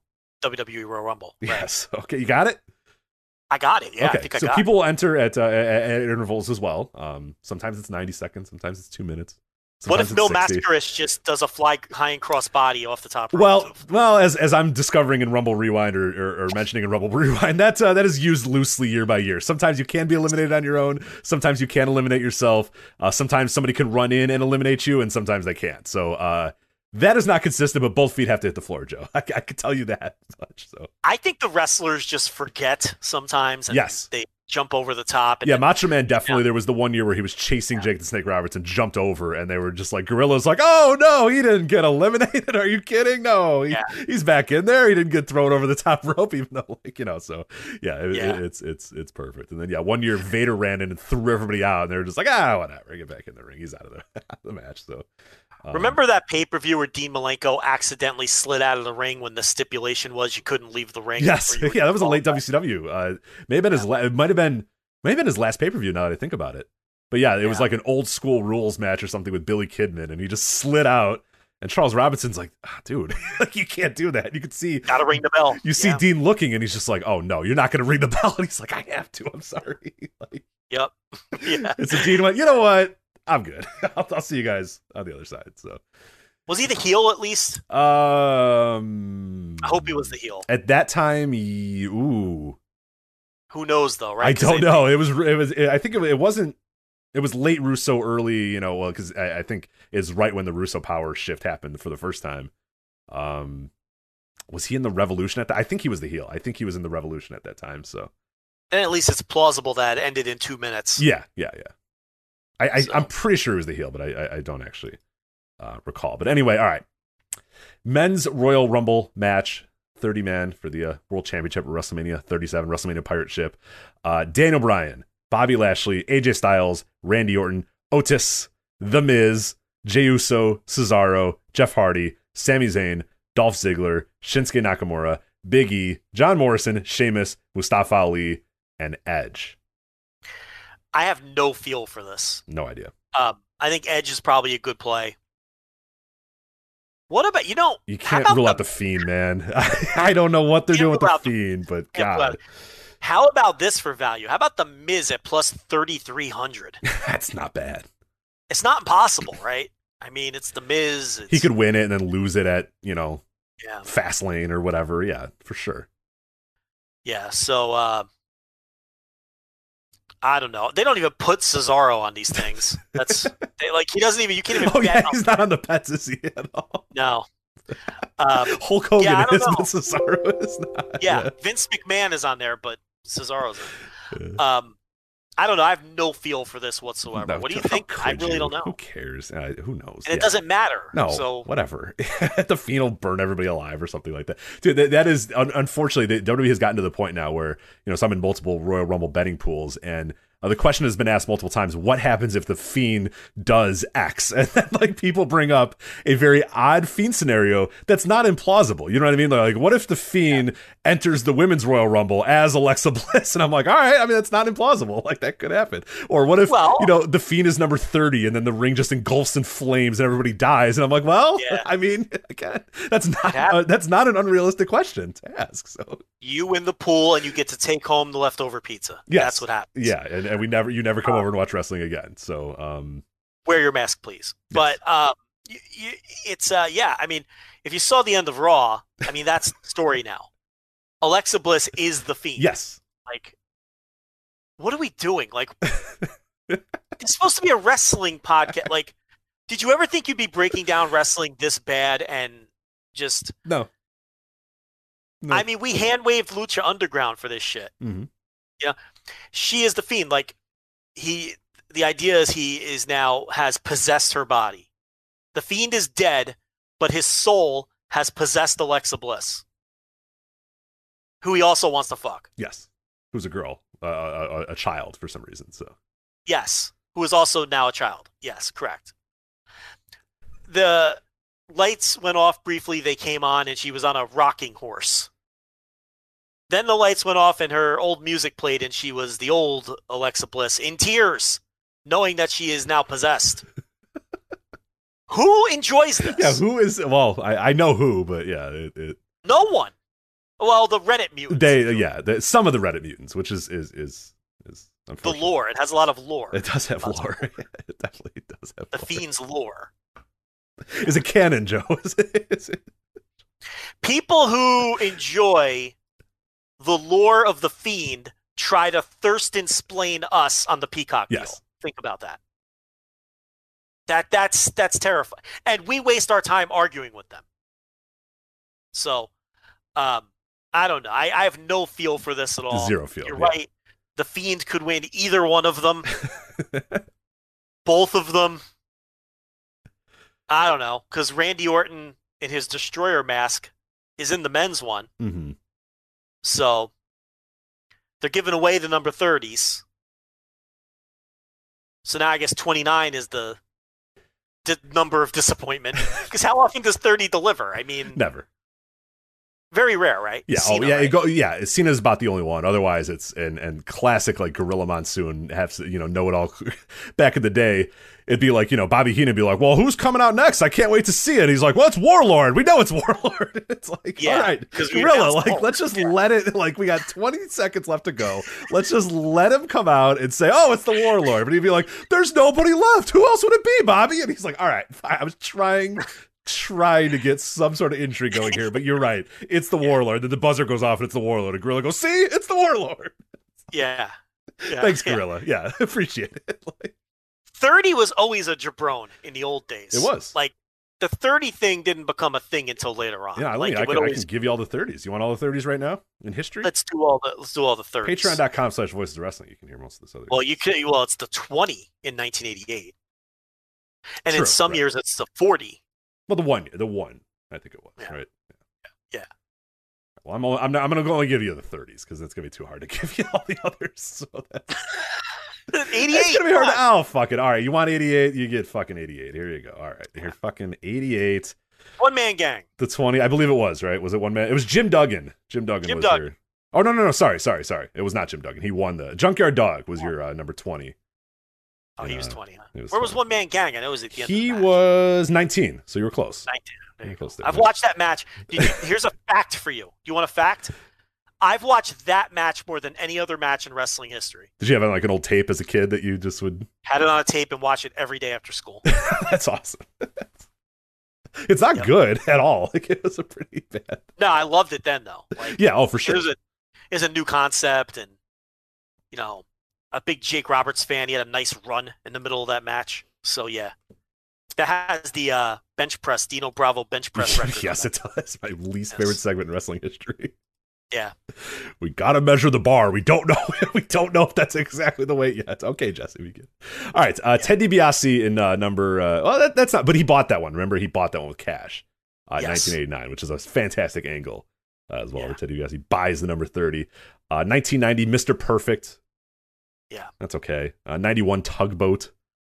So yeah, you get a lot of guys like that. Yeah, 1992, the Warlord, which again, that was the one that I always remember. Yeah. Okay, 93, Randy Savage. That's a pretty good one. He made it to the final.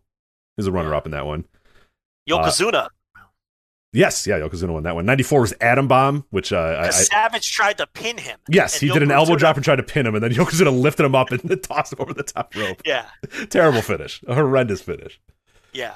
Atom Bomb was your number 30 in 1994, which I covered on the Rumble Rewind. And the best part about that is Vince McMahon goes, well, who Atom Bomb is going to win? And he was out 20. He was out right away in 4 minutes. He was out. Yeah. But Vince is like, well, Atom Bomb's clearly going to win this match. Like, are you kidding? So, well, the announcers love to pick like the biggest guy left, which is fine. I mean, you don't want to Vic Venom it the thing up where you give away the winner. So, Vic a lot Venom, of dorks. right? Yeah, Vic, yeah. A few dorks here. 1995 Crush. 1996 Duke the Dumpster Droese, which he won, by the way. Also covered the 96 Rumble. He won it in a free-for-all match against Triple H. So.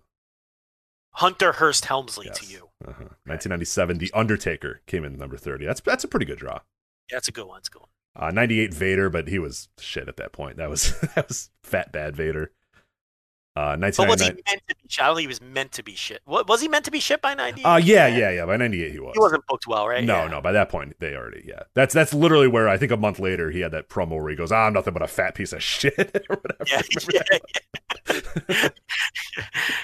He's coming out of the ring and they're like, oh, Vader, what do you think about the loss? He goes, who cares? I'm nothing but a fat piece of shit. Yeah. I'm gonna go waltz over to All Japan. They like me there, and they did.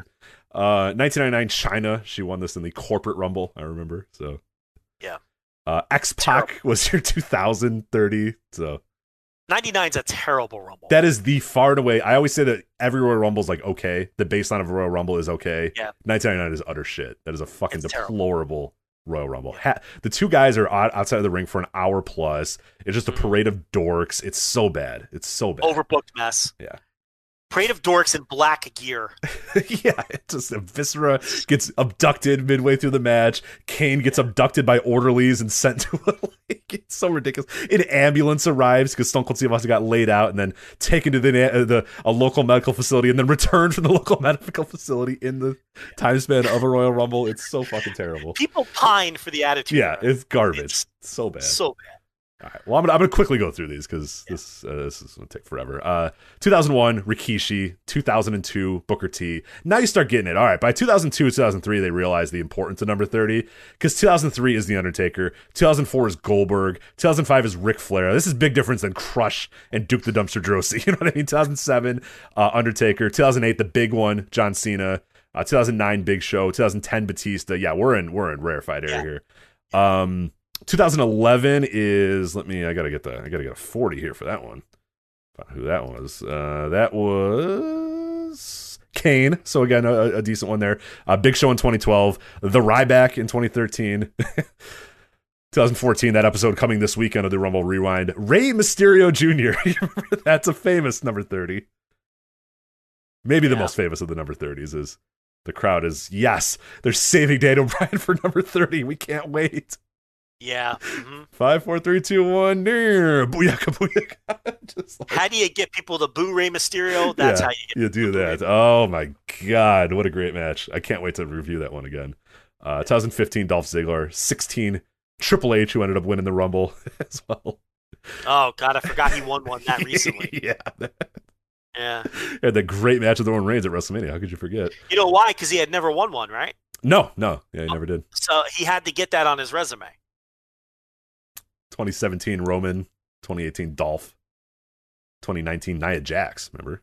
In the men's Rumble. And then, then last year was Seth Rollins. So there you go. That's much more interesting than the rest of this Royal Rumble. The women's Royal Rumble match, Joe, same rules. Over the top rope, both feet have to hit the floor in the Royal Rumble match. Nia Jax, Charlotte, Bianca Belair, Bayley, Mandy Rose, Dana, Peyton Royce, Alexa Bliss, Shayna Baszler, Liv Morgan, Ruby Riott, and Tamina. Yes, Tamina Snuka is there. Don't worry.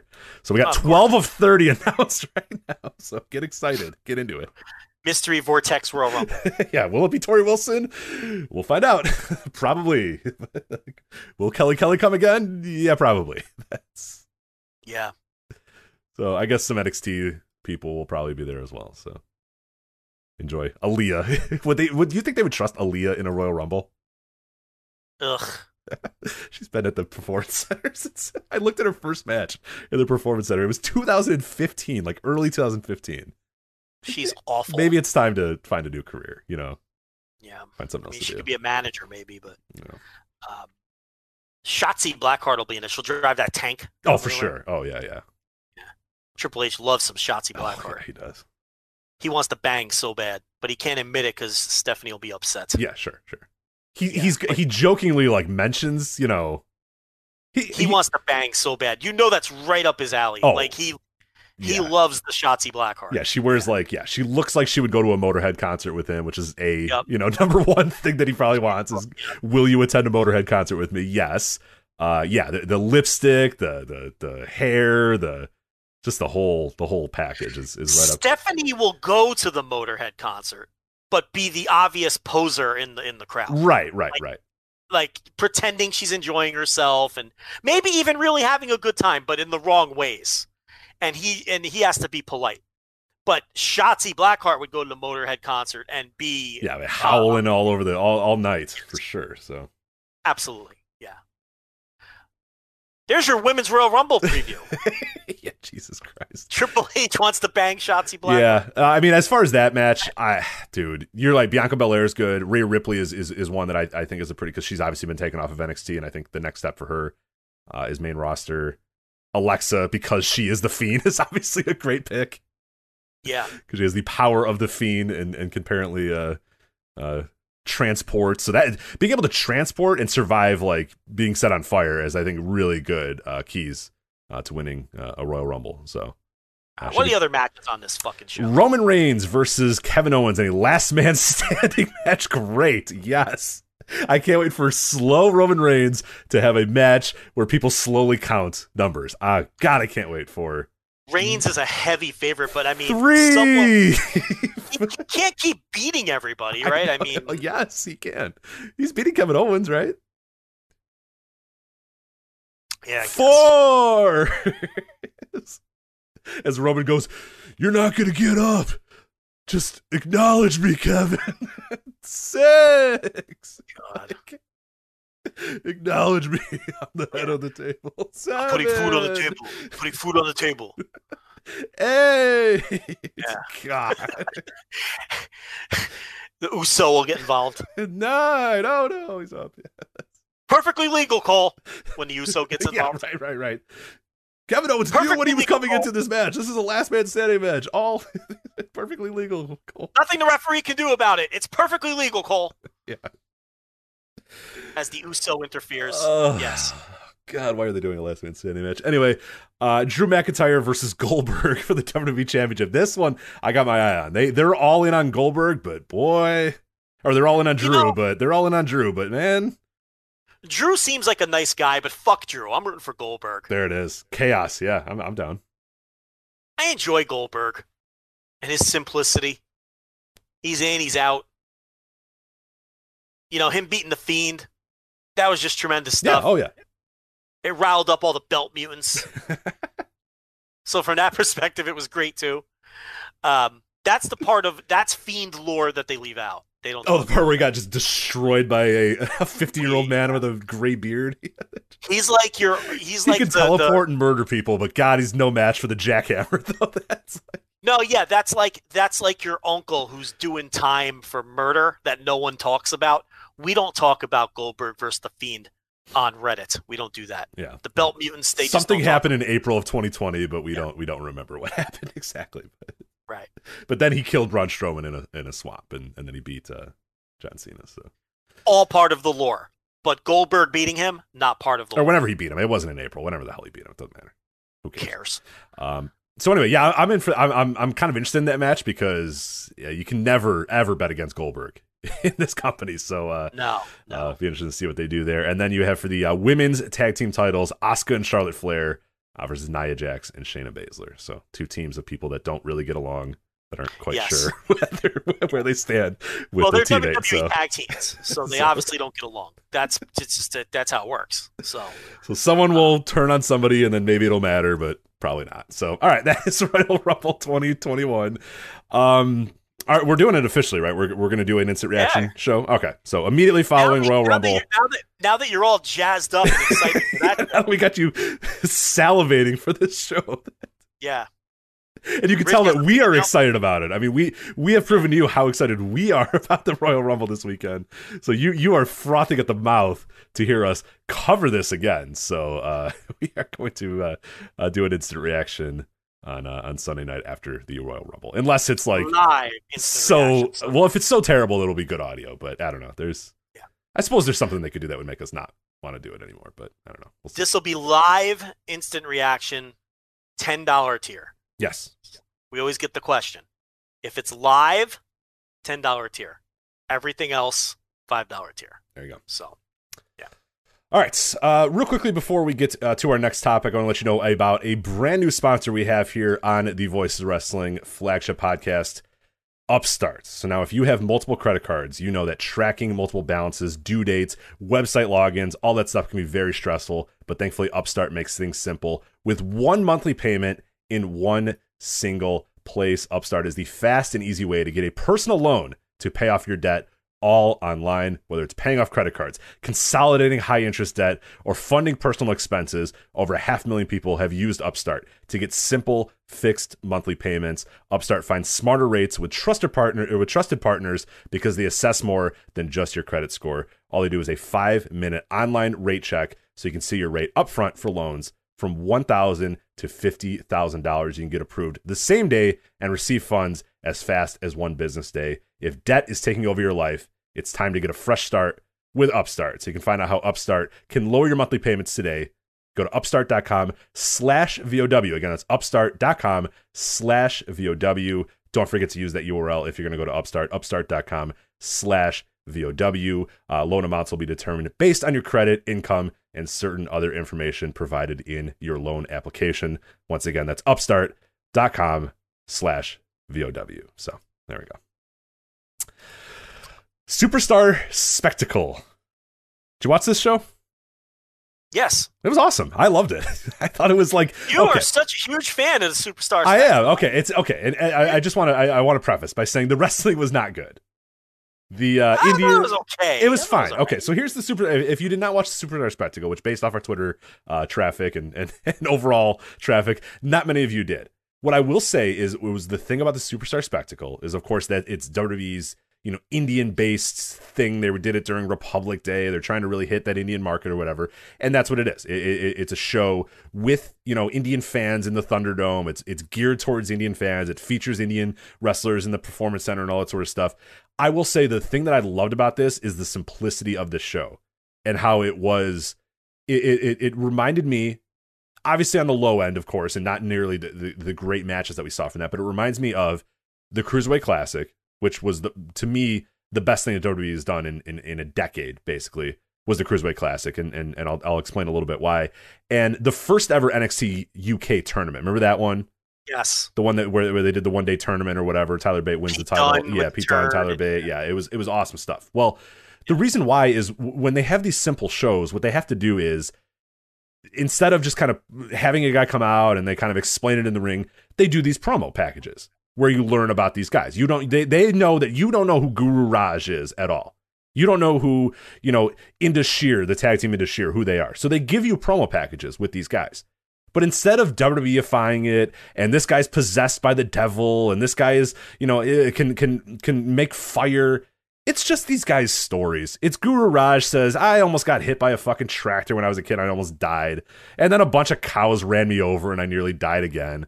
And I always wanted to wrestle. All true, by the way. Right. That's like, I said it during the Cruiserweight Classic. I said it during NXT UK, and I'll say it during this thing. The best stories you can tell are these people's stories. Every wrestler has a story to tell. We talked about it when the Cruiserweight Classic. I remember talking about Rich Swann. Rich Swann said, I grew up on the streets. I was homeless, and I wrestle every day to never have to go back to living on the streets again. The end. In 30 seconds, I get Rich Swann's motivations, and I want that guy to win. Because I knew. Yeah. Rich Swann, was that TJP who was homeless, and Rich Swann who had his mother died or something? No, I think Rich Swann. I think his mother died, and I think he was homeless. So a lot of homeless people. I guess, but that's a good motivation. I guess that's good motivation. Maybe it was just Rich Swann's parents dying, but whatever. Maybe I mixed that up. But every guy had their motivations, and all they were like their real motivations. Yeah. And that's what you got in this one. Jeet Rama was just like, hey, I love wrestling, and I tried out, and they finally gave me this thing, and I was crying when I finally was able to achieve this dream or whatever, and I wanted to do this for my parents. Or I think it was Dilsher Shanky or whatever said my parents died, and like it was always like I told them I was going to be a wrestler one day, and then they said, oh, we'll always follow your dreams, and now I'm here. I followed my dream. You know what I mean? Like, this stuff's incredible. Indus Sher is like, Rinku is, hey, I was, the first Major League Baseball player from India ever. I got to AA. It didn't really work out, but now I'm on to my next career. And I'm going to prove that I'm one of the greatest athletes that India has ever, had. Yeah. Yeah, that's all you need. And that's what this show, that's why I love this show, is they had those promo packages, and I was into these guys immediately. And it was these guys versus established WWE wrestlers. So it's Finn Balor versus Guru Raj. It's AJ Styles versus Jeet Rama. It's we'll talk about the woman. She's a little more loose than some of these other guys. Serena Sandhu or whatever. I think it was her name. Serena Sandhu was her name. Yeah, her story's a little more loose than these other guys. But it's cool because it was like, hey, here's this guy's story. Here's his motivation. Here's why he's in WWE, and now here he is against an established wrestler. And then they did pretty basic matches. There wasn't interference. There wasn't a lot of bullshit. They were 7 or 8 minutes or whatever. They got in there, and pretty much every single time the Indian guy would get a little bit of a run, feel like he almost has it, and the WWE guy would put him away because he should. The WWE guy should be better at wrestling than Guru Raj. Finn Balor should beat Guru Raj, and he did, and that was it. And then he gave himself a handshake, and they said, Guru Raj, incredible, oh my God, what a great story. And it was over. And it was like such a good feeling WWE show. There wasn't a ton of heat. It was just, here are a bunch of people you've maybe never heard of before, maybe never seen before. Here's their stories. Here's why you should care about them. And now here they are in a little match. And that's what wrestling was for years and years and years and years, until we decided it had to be a variety show and something for everybody. It was just this. And that's what I liked about the show. I mean, yeah, the wrestling wasn't great, but it was like, this is cool. This is fun. This is for 2 hours. I got to, have fun and experience, first time people living out their dream here in a wrestling ring. And that was cool. So I enjoyed it from that aspect. Which one was possessed by a dirty swamp wizard? That I believe was Giant Sanjir was the one that was possessed by a giant swamp lizard. Yeah. Dirty swamp wizard. Yeah. No, I enjoy it. Look, these are always the best things that they produce for my sensibilities as a fan. Mm-hmm. It was simple, straightforward. I love how the high-flying wrestler, the only time he left his feet was for, like, a state-of-the-art in 1985 flying high cross body. Jeet Rama, yeah. I loved it because he did it against AJ Styles. And, oh, my God, Michael Cole and Corey Graves were like, Jeet Rama to the air! Cross bodies! That's the guy who wrestled Balor. Guru Raj. Yeah, you're right. Yeah, it was Guru Raj that did it. And it was a good-looking cross body, but, yeah, we're past the crossbody being really like a the first ever Indian high flyer, But that talent all looked well enough. The two giants were in there teaming with Ricochet and Rey Mysterio. If this was another era, both those guys would be on the main roster, like at the Royal Rumble, right? Oh yeah, especially the guy who wasn't wearing the T-shirt. That was Giant Zanjir, I believe, that wasn't wearing the T-shirt, if I remember correctly. Yeah, I mean. And you notice they put like the best wrestlers on the roster in there with these guys. It was Cesaro and AJ Styles and Finn Balor and Rey Mysterio and Ricochet. They really made sure that these guys were comfortable and in there with some of the best wrestlers in the company. Yeah. So that was clearly by design. It was fun. It was light. It was enjoyable. Personality packages rule. Yeah, sorry, not to interrupt, but Sanjir was the guy with like the who was with the no shirt and the beard, and yeah, that dude would be in the Royal Rumble, and there'd be 8 guys trying to eliminate him. If this is another era, Vince would see that, and that dude would be in the Royal Rumble, and 9 people would be trying to eliminate him while Michael Cole screams, "How are they going to eliminate this giant Sanjir?" Yeah, for sure. And it would rule, by the way. It's just the rule of thumb is the further Vince McMahon is removed from something, the better it is. Because he sucks. Because Vince sucks. I just want to stress that again. Vince sucks. But yeah, the further he's removed, the better something is when it comes to this company. He gets involved. It's all, terrible storytelling, which hasn't been good in many, many years in that environment. Mm-hmm. I liked one cool thing about this, the intro package they did as well, where they went back to, when WWF went to India back in like 1997 or whatever. And it was kind of like, it was really cool. Like I felt like really, really into it. That helped. I mean, that was a tremendous video when they have, Bret Hart there in front of India and all these, kids are chanting Bret Hart, Bret Hart, Bret Hart. And like, it's just super cool. And they go back to it. And of course they found footage of Triple H in India. Cause of course they'd find whatever footage they could find of Triple H in India. But then like, yeah, you see just like how all these fans really liking WWE, and then the Great Khali and how important he was, and then yeah, it goes into this show then when you see these people's stories and why they wanted to become wrestlers, and maybe they didn't always want to become wrestlers, but they became wrestlers down the line, or they kind of worked their way into this, or some of these guys are in Bollywood and they found a way to get into wrestling that way. It's just like, it was super cool because like you said, if Vince doesn't have his hands on it, like he didn't have for the Cruiserweight Classic, he didn't have for NXT UK, he didn't have for the early days of NXT, a lot of the stuff is just super relatable. Because how do you not get into these guys' stories? I mean, how do you not get into Jeet Rama's story? How do you not get into Sheer? I mean, it's cool. Like, you immediately buy in because they're real human beings with real emotions and real motivations. So, yeah, I loved it. Yeah. I think Sanjay Dutt has a hand in it. Yeah. Which is good. So... I will say one thing, though. WWE Performance Center, if this is kind of the, result of that thing, Performance Center fucking stinks because these guys, I mean, they were not very good. I mean, I'll be honest, like that, there wasn't one guy that I was like, maybe the Indus Sheer, because those guys are way ahead of, they're actual real athletes as well, and they've been on NXT and all that sort of stuff. They're the only people that I saw that really felt like they had any sort of chance. Guru Raj, I mean, nice story, but I don't think Guru Raj has ever. That match was just very simple. Yeah. They kept it, and you could tell they kept things very simple. Jeet Rama was basically selling, for half the match against AJ Styles. The Giants are the Giants. It's whatever. And then, Serena was, and she's from San Jose, so I don't know. You know what I mean? Like they didn't do a promo package for Serena. If you notice, they just said, "Hey, yeah, right. Serena Sandu, hey." Like, because she was trained in, she was wrestled for All Pro Wrestling. Grew up in San Jose, so clearly an American. Not like, quite the same as Guru Raj, who was trampled by cows. You know, like Rich is not making that up. He was trampled by cows. yeah, that's what they said. Yeah, on his bike, right? Or was that the tractor when he was on? I his forget. Yeah, I forget. But that man, he got in front of a lot of things. But I also love too. They had the third chair on this show. It was Michael Cole, Corey Graves, and then the third guy. I forget his name, but he's the WWE Hindu announcer, and it reminded me of Major League. You know, the movie Major League with Bob Uecker, where he's got this guy next to him, and this guy never talks during the entire movie. And I remember at one point, you know, Bob Uecker's character goes like, "Have anything to add?" And he goes, "Not really." And he goes, "Not the best color man in the business for nothing." Like, yeah. Because this guy, Michael Cole's like, "Oh my god, what an emotional moment!" And he's like, "Yes, it is." Yep. And they're like, "Oh," Corey Graves is like, "I know you're too excited to talk, but like, you know, it was just real.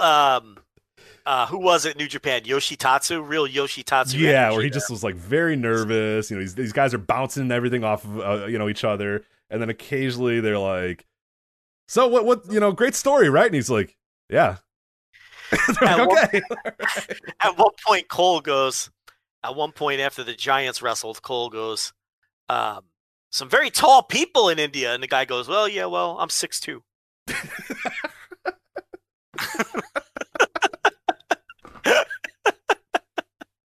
It's like, all right, you know, and then they just transition to whatever else. So, he didn't have much to say. Look, probably his second language and all that. Oh, yeah, I'm sure. And he's like, I mean, those guys, I mean, you're in there with two pros that are just talking, you know what I mean? Especially WWE style where they're just talking. Like, that dude has no idea. When am I supposed to jump in? How am I supposed to jump in? And yeah, it all kind of felt forced. But overall, I liked it. So, I mean, I'm curious if they do anything more with this. I mean, if they do anything more, I'm definitely, you know, going to watch it. I'm pretty interested in it. And if they do an NXT India or something, though, it'll suck because then it'll become a show. Sure. And Right. And their shows all stink. But, you know, these kind of one-off things are always, the Mae Young Classic, too, are always the best things. Oh, right. Yeah. They did a great job with the Mae Young Classic, too. Yeah. Those sort of adjacent things are the best thing this company has done. The NXT UK, the Cruiserweight Classic, the Mae Young Classic. Yeah, absolutely. Great stuff because they bring in these people, they bring in these outside talents, they tell the outside talent stories in 2 minutes, and then the outside talents have matches, and sometimes they win, sometimes they lose, and it's just it's super simple shit that just hits our sensibilities perfectly. So yeah, for sure. So that was Superstar Spectacle, by the way. It's on the WWE Network, the fading away WWE Network, but you can still go on there. But all right, we got about 30 minutes left to go. This weekend, new beginning Nagoya. Oh yeah, let's quickly do that. Yeah, let's do that. Now, Rich hasn't kept up with the Road 2s, but I have. So why don't you just read off the matches, and I'll give some pithy thoughts, and then we'll move on. Okay, sounds good. Yeah, obviously, match of the year stuff going on. I haven't had a ton of free time here, but we have New Beginning in Nagoya. Opening match here, we got Chaos, Okada and Yano versus Evil and Yujiro Takahashi. All right, so they're building towards an Okada Evil singles match because Okada keeps calling them out. So I really feel like Okada is going to beat Evil and then possibly be the challenger for Ibushi. That's one of my working theories for where they go next with Ibushi, because Ibushi's not going to lose to Sonata. But, you know, that seems like a good launching point win for Okada to kind of get back in the mix. So that's kind of my early read on that. There's some other theories that maybe Sonata can face Shingo next, because you could have the old fail up where Shingo loses the never to Tanahashi and then challenges anyway, because New Japan loves to have guys fail up like that. The other theory is Tanahashi is the next challenger for Sonata, not for Ibushi, based on the fact that they were the tag team all summer long. But the thing is, they presented Ibushi so far ahead of Tanahashi that I don't know if that match makes a ton of sense right now. I think Tanahashi has to have a lot more kayfabe success to earn that kind of match. So, and it would be weird for him to win the Never title and then challenge as Never champion. That seems clunky to me. So, I don't know. Those seem to be the three options that people are talking about, though. Otherwise, next match here, Ibushi, Hanma, Sho, and Wato versus Sanada, Naito, Hiromu, and Bushi. So just probably, I'm guessing, kind of a holding pattern until we get to Sanada and Ibushi. And later, new beginnings. That's exactly what it is. Those two on opposite sides. And then you have this weird Naito-Hanma feud that they've been doing on the Road Twos. So Naito's involved in a feud with Hanma, which is bizarre on its own length. But listen, they're working with the limited roster. So you have Empire feuding with Tenkoji. You've got Naito feuding with Hanma. We saw Okada put into feuds with people like Yujiro and Gato over the summer. The bookers, they've been forced to be creative and do different things with different people that they never would have done under normal circumstances. So is Naito Hanma the most thrilling of feuds? It isn't. But at least it's something a little different.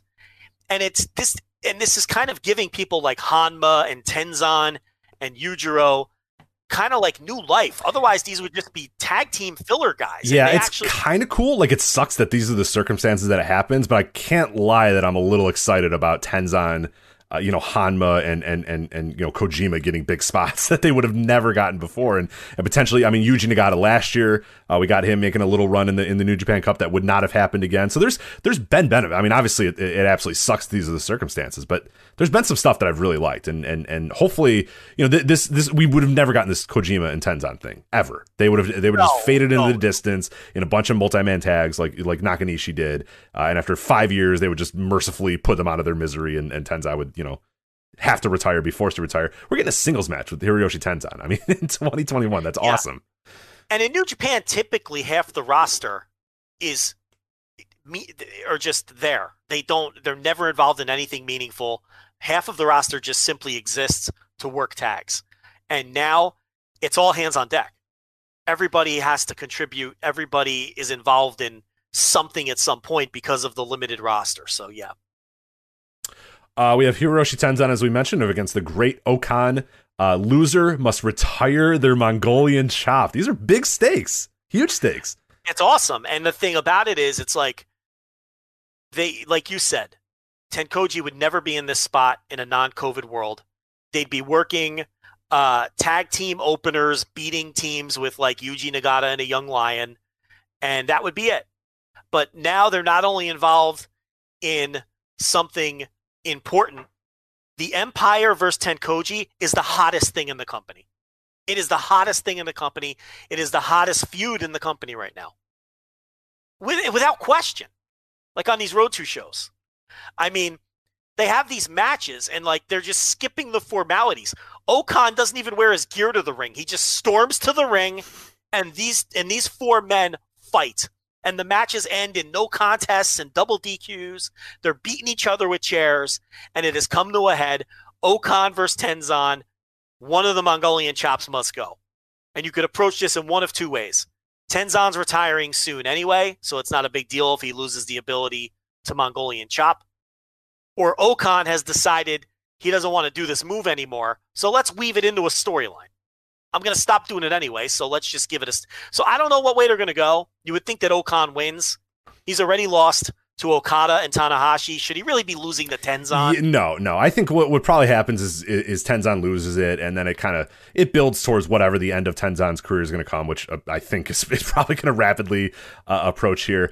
And then, in his final match or whatever, that'll be the story, is that, he just does it. You know what I mean? He just says, fuck it, and just does it anyway. Or he never does it again. And that could be a great way to kind of end that chapter of his career, where he no longer can do that Mongolian chop, and then maybe that is what kind of influences his decision to finally retire, is, hey, look, that's one of my signature moves, and I can't even do that anymore. Maybe it's time for me to, look elsewhere, look for, enlightenment and purpose in another life or whatever. Who knows what the hell they're going to do. But yeah, you can't have Okan lose this. He's got to win this match. And that's a cool scalp to have for Okan too. You know what I mean? I took the Mongolian chop away from Hiroshi Tenzan. That's a big deal. I mean, a lot of people in America, people that are new fans to New Japan or whatever, they don't understand how impactful Tenzan's a big deal in that company.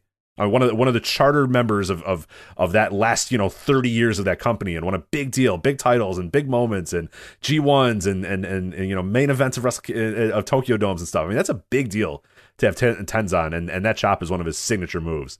And that's a huge move for Okan if he steals it. So that's cool. I love that story, and yeah, there's no way Okan can lose that. No way. Yeah. This match rules. No DQ. Nothing could stop him. Everything is legal, Cole. Satoshi Kojima versus Will Ospreay. Yeah, I mean, all the matches keep ending in no contest and double DQs. These guys are just beating this shit. This has a chance to be a great match with these two guys. I mean, Kojima and Tenzan are like reinvigorated. It's what we always talk about. You give a wrestler like something to sink their teeth into and make them feel important, like they're involved in something that matters, and their performance levels always go up. It's in any case, and you get a true pro like Kojima, right? Who's always maximum effort anyway. And he has just owned this feud. His promos have been great. His work has been intense. He's defending the honor of his buddy. Now his buddy's back in the mix. This feud, I'm telling you, this feud has been carrying New Japan on this tour. And I'm very excited about both of these matches. Then your main event for the Never Openweight title match, I'm really, really looking forward to Shingo versus Tanahashi. And that, by the way, that is 5 matches, as we said. I think that they said they might have 6, so there might be another match. I have no idea, but if it's 5 matches, it's cool with me. It sounds awesome. So these shows are so easy to watch. It's great. Shingo versus you have the Tanahashi. Intermission. Yeah. You have these intermissions, and then there's only 2 matches left. It's fucking they're a breeze, And this match can go either way. I feel like Shingo should win. But it'll go a long way to determining, like, again, losing this match could be a good thing for the trajectory of Shingo, though. That's the weird thing because of the way New Japan books. So we'll see. Again, that could be a great match, too. So that is New Beginning in Nagoya. We have a preview up on the website right now, voicesofwrestling.com. We'll obviously have reviews of the weekend as well, but we'll watch it. We'll talk about it next week on the Flagship for They'll probably lead off the show. Yeah. Because if we do Royal Rumble as instant reaction, we're not going to do a big Rumble review. So that'll probably lead off the show. Yeah, so I'm excited to get back into New Japan here. Hopefully, life gets a little bit easier. Match of the year will be out, by the way. And anybody listening to this, if you are a $10 subscriber, you are going to hear the top 10 reveal in a few minutes here. It's actually posting right here in about 2 minutes. So when you're done with this show, you can go over. You guys are all $5 tier members, of course, because you're a $10 tier member. You can go there and listen to the top 10 reveal as we the first time exclusive. You get the top 10 before anybody else gets it. And of course, as we always say, don't spoil it. You paid the $5. You paid the value.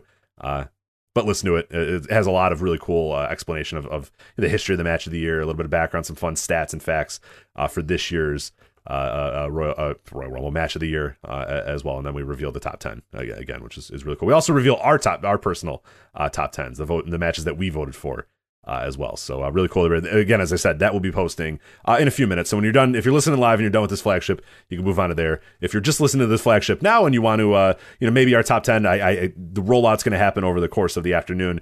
If you're listening to this early in the morning, the Flagship early in the morning, and you want to know who finished number 1, who finished number 2, who finished number 3, or whatever, and we don't have the posts up there, again, you can go on the $5 tier and get that there at patreon.com/voices of wrestling. So that is up, and that will be fun to hear the reactions to that as we put a bow on our project season, because the book is done, match of the year is done, and we just chill for a little bit now, which is pretty awesome. So pretty much until the G1 pick'em, we kind of just chill out. So it's nice. But this weekend, Joe, I know you're going to be watching every minute of this. January 29th, starting at 8 p.m. Eastern, all the way to January 30th, 8 p.m. Eastern. If you really were nuts, you would just stream this live.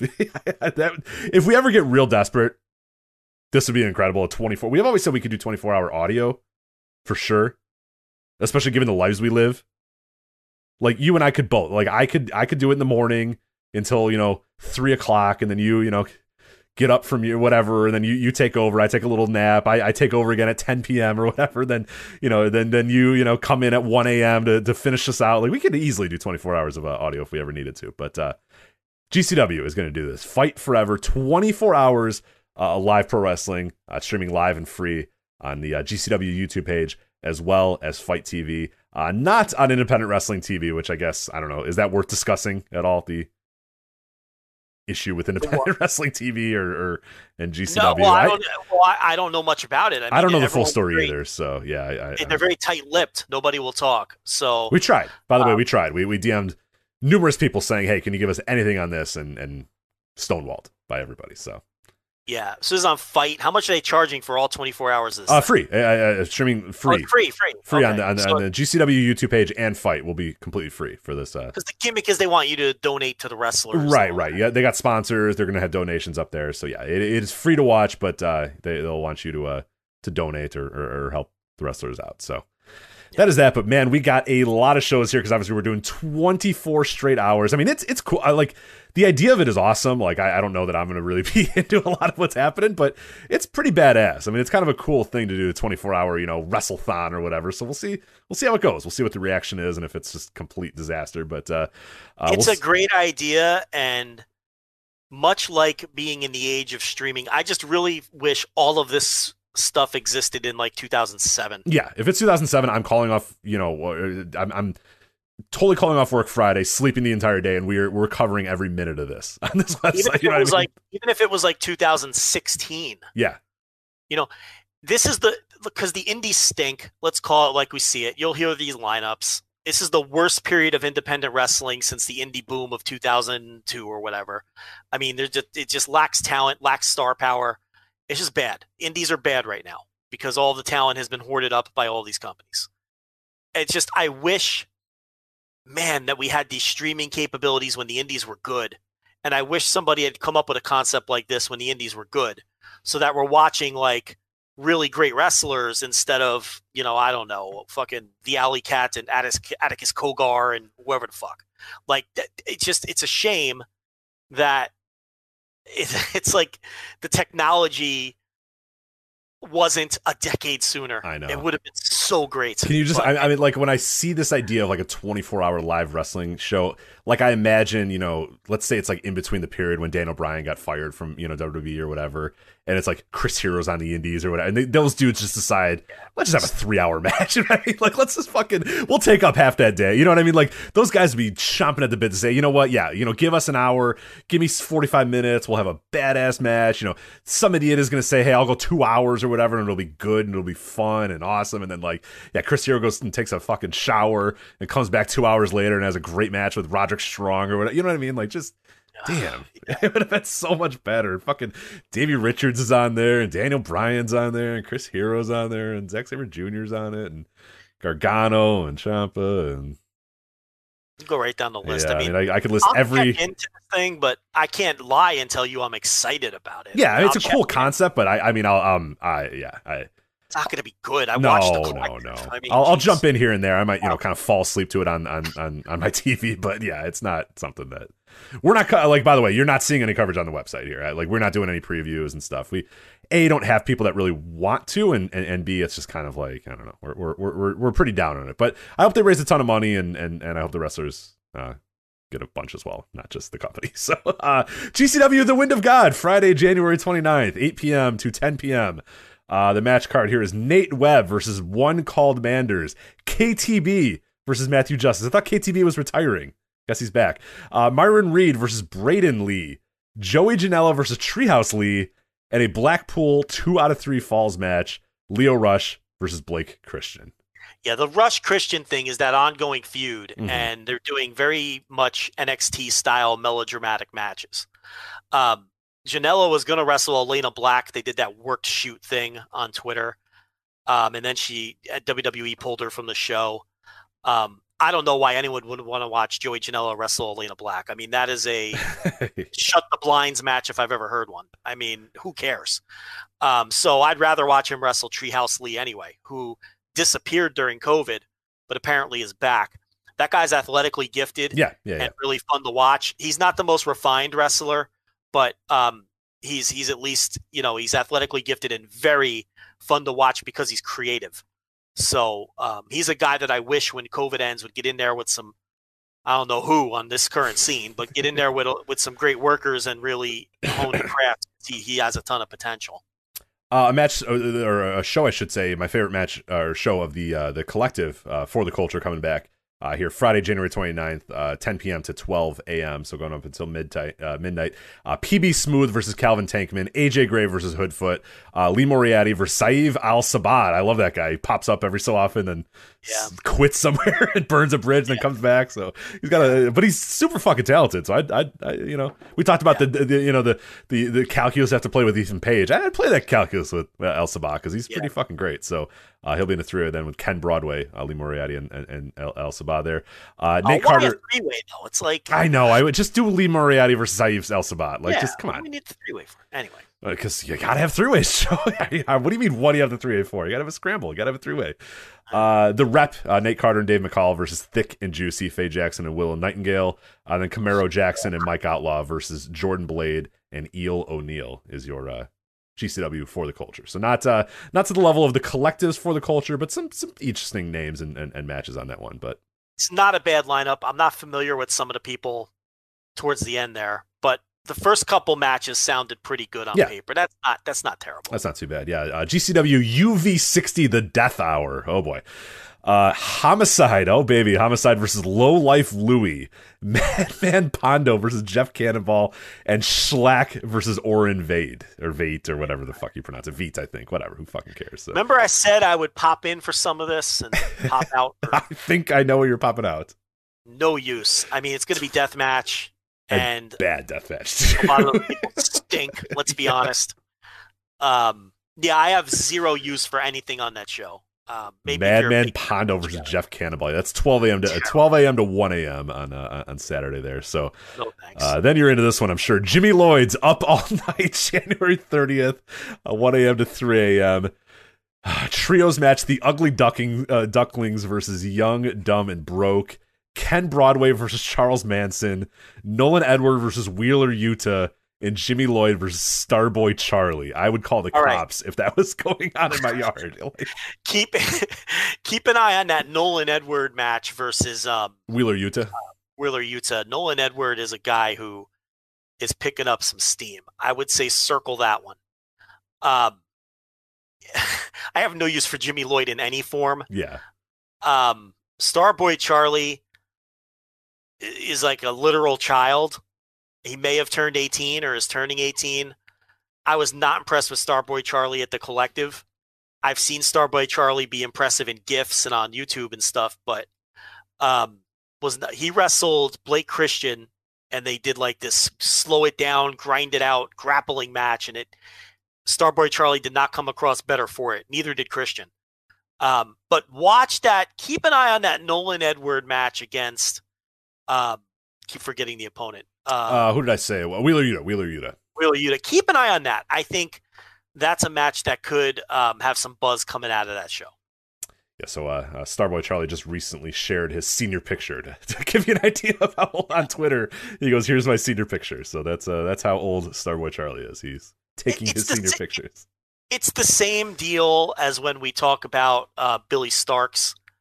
It's like, that's her name, right? Billy Starks. Billy Starks. We'll talk about her in a moment here. She's on the show here. I feel bad because they're children. Yeah, I don't want to really criticize a child at what they're doing in wrestling. But I think Starboy Charlie has a ton of potential. And I hear Starks is a very nice girl. So what do we got next? Oh, Jesus, we got to get going here quick. There's a lot of shows. Yeah. These shows be longer. What the fuck? No Peace Underground presents Odium. Oh, God. Orin Veets versus Matthew Justice. Bam Sullivan versus Adiz Kogar. And Pero and Odison versus KTB and Shane Mercer. Okay, that sounds awesome. Good. That sounds fucking great. All right, I'm into that. That perked me up. I haven't heard. The End versus Iron Beast, KTB and Shane Mercer. I'm waking up at 4 a.m. for that match for sure. Of course, that's the one at 4 in the morning. Exactly. Yeah, that's the one that's in the middle of nowhere. You might still be up. I might be waking up at that time. I might still be up. You might be waiting. You're right. We might be like ships passing in the night. Yeah. Well, I would want to go back to sleep after we talk about Fight Forever After Dark, 4 a.m. to 5 a.m. You have Solo Darling versus Billy Starks. God. Oh God, there isn't a harder pass in existence than Solo Darling versus Billy Starks. Oh my God. And then a Catalyst Wrestling Championship match here. Colby Carino versus Lucky 13 versus Cheeseburger. It's a 3-way for the Catalyst Wrestling Championship. Oh my God, what a weird match. So I'll wake up at 4 a.m. and then go back to sleep. Then Fight Forever After Hours 2, January 30th from 5 a.m. to 6 a.m. That was the whole show? It was like 2 matches? I guess. I don't know. Yeah, we get to the point where we only have 1 match listed. Yeah, I think it's just whoever is still awake. Or whoever still wants to wrestle, they'll just put out there and see what happens. So I'm sure they'll flesh out. This is just what they've announced. Yeah. Fight for. Well, I mean, it's tomorrow, so I better get going here. But anyway, After Hours 5 a.m. to 6 a.m. Facade and Danny Moe. I don't know who Danny Moe is. And then there's Too Hot Steve Scott versus Kung Fu Janela. What the fuck? Hey, these are the wee hours, man. Who the fuck is Too Hot Steve Scott? I love it. That's a great name, though. That's a classic. No that's a classic indie, like 1997 indie wrestling name. There, Too Hot Steve Scott. Yeah, he'd be 487 in the PWI 500, right? Yeah, yeah. You'd be like, who the fuck is Too Hot Steve Scott? It'd be him, Donovan Morgan, and the stars of California Championship Wrestling. Yeah, that's just be awesome. Yeah, people would tell you he'd be on a Velocity. Losing to Bradshaw a minute or two, T Ranchula. Yeah. Freelance Underground. They take over at 6 a.m. here on Saturday. We got Davey Bang versus Jacob Dean versus Trevor Outlaw. And then we have Angel Escarella versus August Matthews versus Coda Hernandez. So that is Freelance Underground, I'm sure, who are just kind of trainees. So I don't know any of those guys. I'm not sure who those guys are. So these are rough time slots, so I get it. Yeah. Do you remember Din T. Moore? The independent wrestler. Yes. Oh, yeah. You know who that is? I don't. I'll blow your mind. It's the Beer City Bruiser, my friend. Really? Yeah. Wow. Din T. Moore. I always remember him seeing him in those PWI things. Like, who the fuck is this guy? Yeah. There you go. Well, that was in his younger days. Was he thinner then, or was he kind of the same guy? I don't fucking know. I wasn't going to Milwaukee indie shows, Rich. That's your neck of the woods. That's true. Well, I was 5, so I wasn't doing much of that either. I was 11, so I wasn't driving to Milwaukee for indie shows either. I was only watching Windy City Pro Wrestling, my man. So I wasn't. I wasn't venturing with Christopher too far out. Daniels. Yes, Christopher Daniels with hair. Mm-hmm. Yeah. Okay. I remember at the All In press conference, I talked. I said, "Oh, how important is it to be wrestling here? In Chicago in this big moment when you're a Windy City wrestling star." He just no sold it completely. And he said, "Fuck you, Mark." Is what he said. Chicago's a great wrestling city, and I love it. Okay. Christopher Daniels. One thing about him is he's not a rude man or anything, but he's a pro wrestler. Yeah, he was like, I don't want to talk about the Windy City Championship Wrestling with this dork. Right. It means nothing to him. Right, because I was thinking, oh man, like I grew up watching you in Chicago wrestle. I'm sure you're going to love the idea of this a revolutionary, wrestling show in Chicago again. And he's like, no, that was 25 years ago. It was a paycheck. I don't care about Windy City Pro Wrestling. I've wrestled all across the world. I've wrestled in Osaka Pro, for Ring of Honor, for TNA. Why would I give a shit about Windy City Pro Wrestling, you dork? It was just right. Those were bad bookings 25 years ago. Right. He doesn't care or remember or give a shit. Yeah. Absolutely. He no-sold the questions. I felt bad, but I thought he had a real ace in the hole there, and he just Anyway, I'm gonna show how smart I am. Right, I'm gonna show everybody in this room here. I'm sitting next to it's me. I'm sitting right next to Dave Meltzer, and I'm like, Meltzer's gonna be like, great question, man. Nobody said anything. You thought you were gonna get back patted by Meltzer, and meanwhile, Christopher Daniels is like, who let the smark in here? Exactly. Get this guy out of here. Yeah. Oh god, Glory Pro Wrestling, 7 a.m. to 8 a.m. AJ Gray versus Mike Outlaw in the Crown of Glory Championship. That's and then one called Manders versus Juicy Fanu or whatever Fanau. Juicy Fanau, whatever.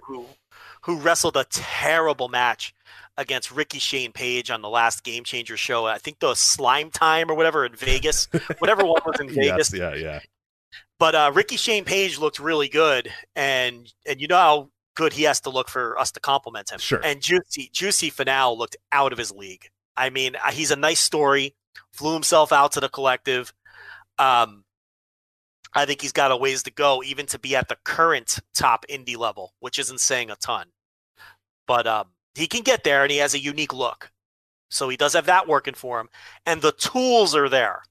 He tries things that are a little bit out of his depth sometimes. That's one thing I notice with him. But anyway.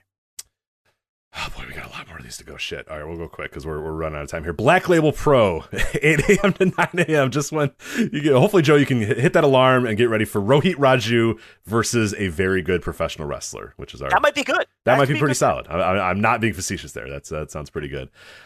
Camp Leapfrog. I don't know what that is, but we have a 9-on-9 Cybernetico match at 9 a.m. to 10 a.m. You have, I know you're going to be into this, the best campers ever, Boomer Hatfield, Molly McCoy, Still Life with Apricots and Pears, Boar, Erica Lee, Jay Leon, Midas Black, Abyss, and Abby Jane. I don't know who some of those people are, versus a very good professional wrestling team with a very good professional wrestler, Matt Mikowski, Travis Huckabee, Matt DeMorist, Masha Slamovich, Dan Champion, Killian McMurphy, Blank, and CC Boost. So yeah, it's the Chikara offer match of all the Chikara people who are just floating out in the ether. The Camp Leapfrog thing has been going on. You can look that up yourself. It's a thing that's happening on the indies right now, and it's what anyway. We need to burn through this. So. Yeah, exactly. Effie's Big Gay Block. That's at 10 a.m. to 12 p.m. Devin Monroe, Dark Sheik, Effie, Billy Dixon, Still Life with Apricots and Pears versus MV Young versus Ace Perry. The End, Pero and Innocent versus Oreo Speedwagon, and then Dylan McQueen versus Ashton Starr. So can we stop with the cutesy tag team names too? Oreo Speedwagon. I mean, Can we get back to where we called teams like cool names like Miracle Violence Connection or the Road Warriors or Holy Demon Army? The End. Pero and The End. That is a name. I fucking love The End. The Dark City Fight Club. You know what I mean? Like, yeah. Yes. Let's kick ass. Let's fucking, the bell rings and these assholes are going to kick the fuck. Iron Beast. KTV and Shane Mercer. Iron Beast. That's what we're talking about. Demolition. Yeah. I mean, Powers of Pain. I mean, can we get back to that, please? Oreo Speedwagon. I can't. I'm doing the jerk off motion, Rich. I can't deal with it. Alley Cats, the Alley Cats, Hot Girl Shit, Faye Jackson versus Erica Lee, Alley Cat versus Willow Nightingale, Ziggy Haim versus Brooke Valentine, Kaya McKenna versus Holly Dead, and Lady Frost versus Molly McCoy. 12 p.m. to 2 p.m. No chance you can miss that one. Alley Cats, Real Hot Girl Shit on Saturday afternoon. Then we have the GCW Iron Man Challenge. Iron Man match for the Synergy Pro Wrestling Championship. Jordan Oliver versus Tony Deppen in an Iron Man match. Oh, my God. I mean, so remember how I said you could have Chris Hero and Daniel Bryan? Well, now we have Jordan Oliver and Tony Deppen. Yeah, you know what? No comment from me. You summed it up better than I ever could. Okay. GCW Draft Day. Do you have any faith in Jordan Oliver in an Iron Man match? God, no. Jeez. Well, there's a mystery show here that has nothing, so we don't know what's on that one. Anyway, 4OH's What We Want here on January 30th, 4 p.m. to 5 p.m. Eddie Only versus El Drunko. Gregory Irons RSP Championship Open Challenge. And then Ricky Shane Page and Addison Kogar versus the Mortons, Ricky Morton and Kerry Morton. Yeah, I mean, the Ricky Shane Page produce show is like our worst nightmare. I don't know. What do you want me to say? Yeah, exactly. I mean, I want to check out Morton's kid, but if he was any good, wouldn't he be booked everywhere already? Exactly. Yeah, he's fucking a Morton, and yeah, he's only booked on this show. And Ricky Morton's beloved. He's a nice guy. There's like no reason not to book his kid if he was any good, but I want to see if his kid is any good. Absolutely. Imagine being that's like being David Flair. I know. Gotta follow Ricky Morton. Well, I was talking about the other, in one of the Rumble Rewinds we're going a little over, fuck it, who cares? We were going to, in one of the Rumble Rewinds there was this weird period where there was all these like wrestlers' sons and wrestlers' relatives, and none of them could live up to it. It's like your Brian Christophers, your Doug Gilberts, your, Eric Watts, and those guys, and it's like, dude, you guys are never, you know what I mean? Like, yeah. It sucks because like your parents are so prominent and so important, and it's so hard to get out of that shadow, especially in that era. And well, that's why Brian Christopher was Brian Christopher and not Brian Lawler. Exactly. I mean, right. It was two pronged. He wanted to make it, and Lawler didn't want people to know that he had sons wrestling because people would then think he was old. So that was well thought out for him not to wrestle as Brian Lawler. But yeah, your point stands. I mean, there are a ton of them. Yeah, especially in that period, it seemed like it was all like the old territory guys that were like dominant figures were like, it was. Anyway, VXS presents Rockstar Nights is at 5 p.m. to 6 p.m. We're almost there. Pure Wrestling Rules. Agnes Kogar versus Daniel Garcia. Daniel Garcia is too. What? We couldn't find anybody else for Daniel Garcia to face. How about Daniel Garcia versus Tony Deppen in an Iron Man? Yeah, match? why? Wait a minute. Wait, hold on. This is the most egregious. Get... Oh, hold on a minute. This is the most egregious. You get Danny Garcia, who's a fucking tremendous pro wrestler. You get him in a pure rules wrestling match, and he's against Atticus Kogar? They're probably going to do like comedy. Like Kogar's probably going to like sneak in hardcore shit. What? Who knows? Oh my. Maybe Kogar can wrestle and we don't know it. I've only seen him do one. Okay. All right. Kogar was the guy. You taking bets on that or what? Kogar was the guy who, in the middle of the heart of COVID during the collective, was taking hypodermic needles out of fans' mouths. Like, what the fuck? That was the most insane shit. But I don't know. I've never seen him just wrestle. So I'm just trying to be nice, Rich. We've been burying everything. That's what true. do you want from That's me? True. But how about Garcia versus Deppen in the Iron Man? Yeah, that'd be fantastic. Yeah, two great wrestlers. I know one's at like 4 in the morning and one's at like 4 in the afternoon, but could we have worked something out for that? I don't know. Anyway, keep going. Yeah, it's such a he's so. I love Garcia, and Ken Broadway and Gabriel Sky, and then Redbeard, FKA Eric Rowan versus Homicide.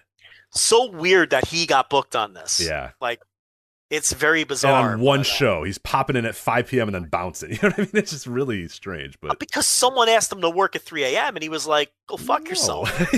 I don't need that money that bad. I'm Eric Redbeard. I'm not wrestling at 3 in the morning. Anyway. And then finally, the world on GCW Part 3, Saturday, January 30th at 6 p.m. to 8 p.m. G Raver versus Cole Radrick, Chris Dickinson versus Juicy Fanua, and then Joey Janela versus Everett Connors. It's fine. Terrible. It's okay. It's okay. It's got. I'm into it. Well, yeah. Again, the first match stinks. The first match is terrible. Yeah, I'd find a better spot for Chris Dickinson. You're booking him one time, and he's against fucking Juicy is their only guy, but whatever. Well, one announced. A lot of these cards have like one match, so these guys are going to pop up. But yeah, seriously, the one announced Chris Dickinson match, I don't know. But I guess that's a hot name to people, Juicy. Look, Rich, independent wrestling has passed us by. Mm-hmm.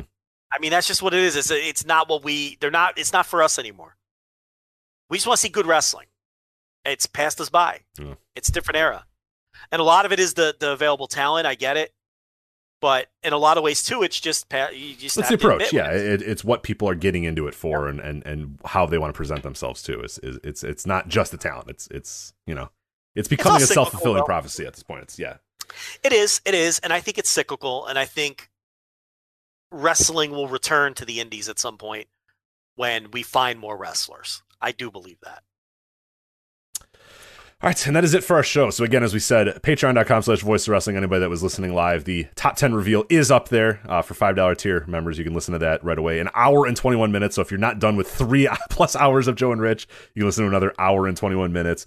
That is going to kick off our top 10 reveal. Then the afternoon tomorrow, one by one, we're going to roll out the top 10 matches in our Voices of Wrestling Match of the Year poll. So you can go on there, voicesofwrestling.com, to do that. As I said, previews for the New Beginning show and Royal Rumble, as well as reviews. Also an instant reaction immediately following the Royal Rumble on Sunday. That will be on our $10 tier. So if you're listening to this live, you're good. If you're listening to this on demand and you're saying, hey, I want to listen to these guys react instantly to the Royal Rumble, you can do so Sunday night immediately following the show on our $10 tier at patreon.com/voices of wrestling. So anyway, thanks to our sponsors, Upstart and MyBookie, upstart.com/VOW, mybookie.ag, promo code VOW. That is it for us. For Joe, I'm Rich. We'll talk to you later.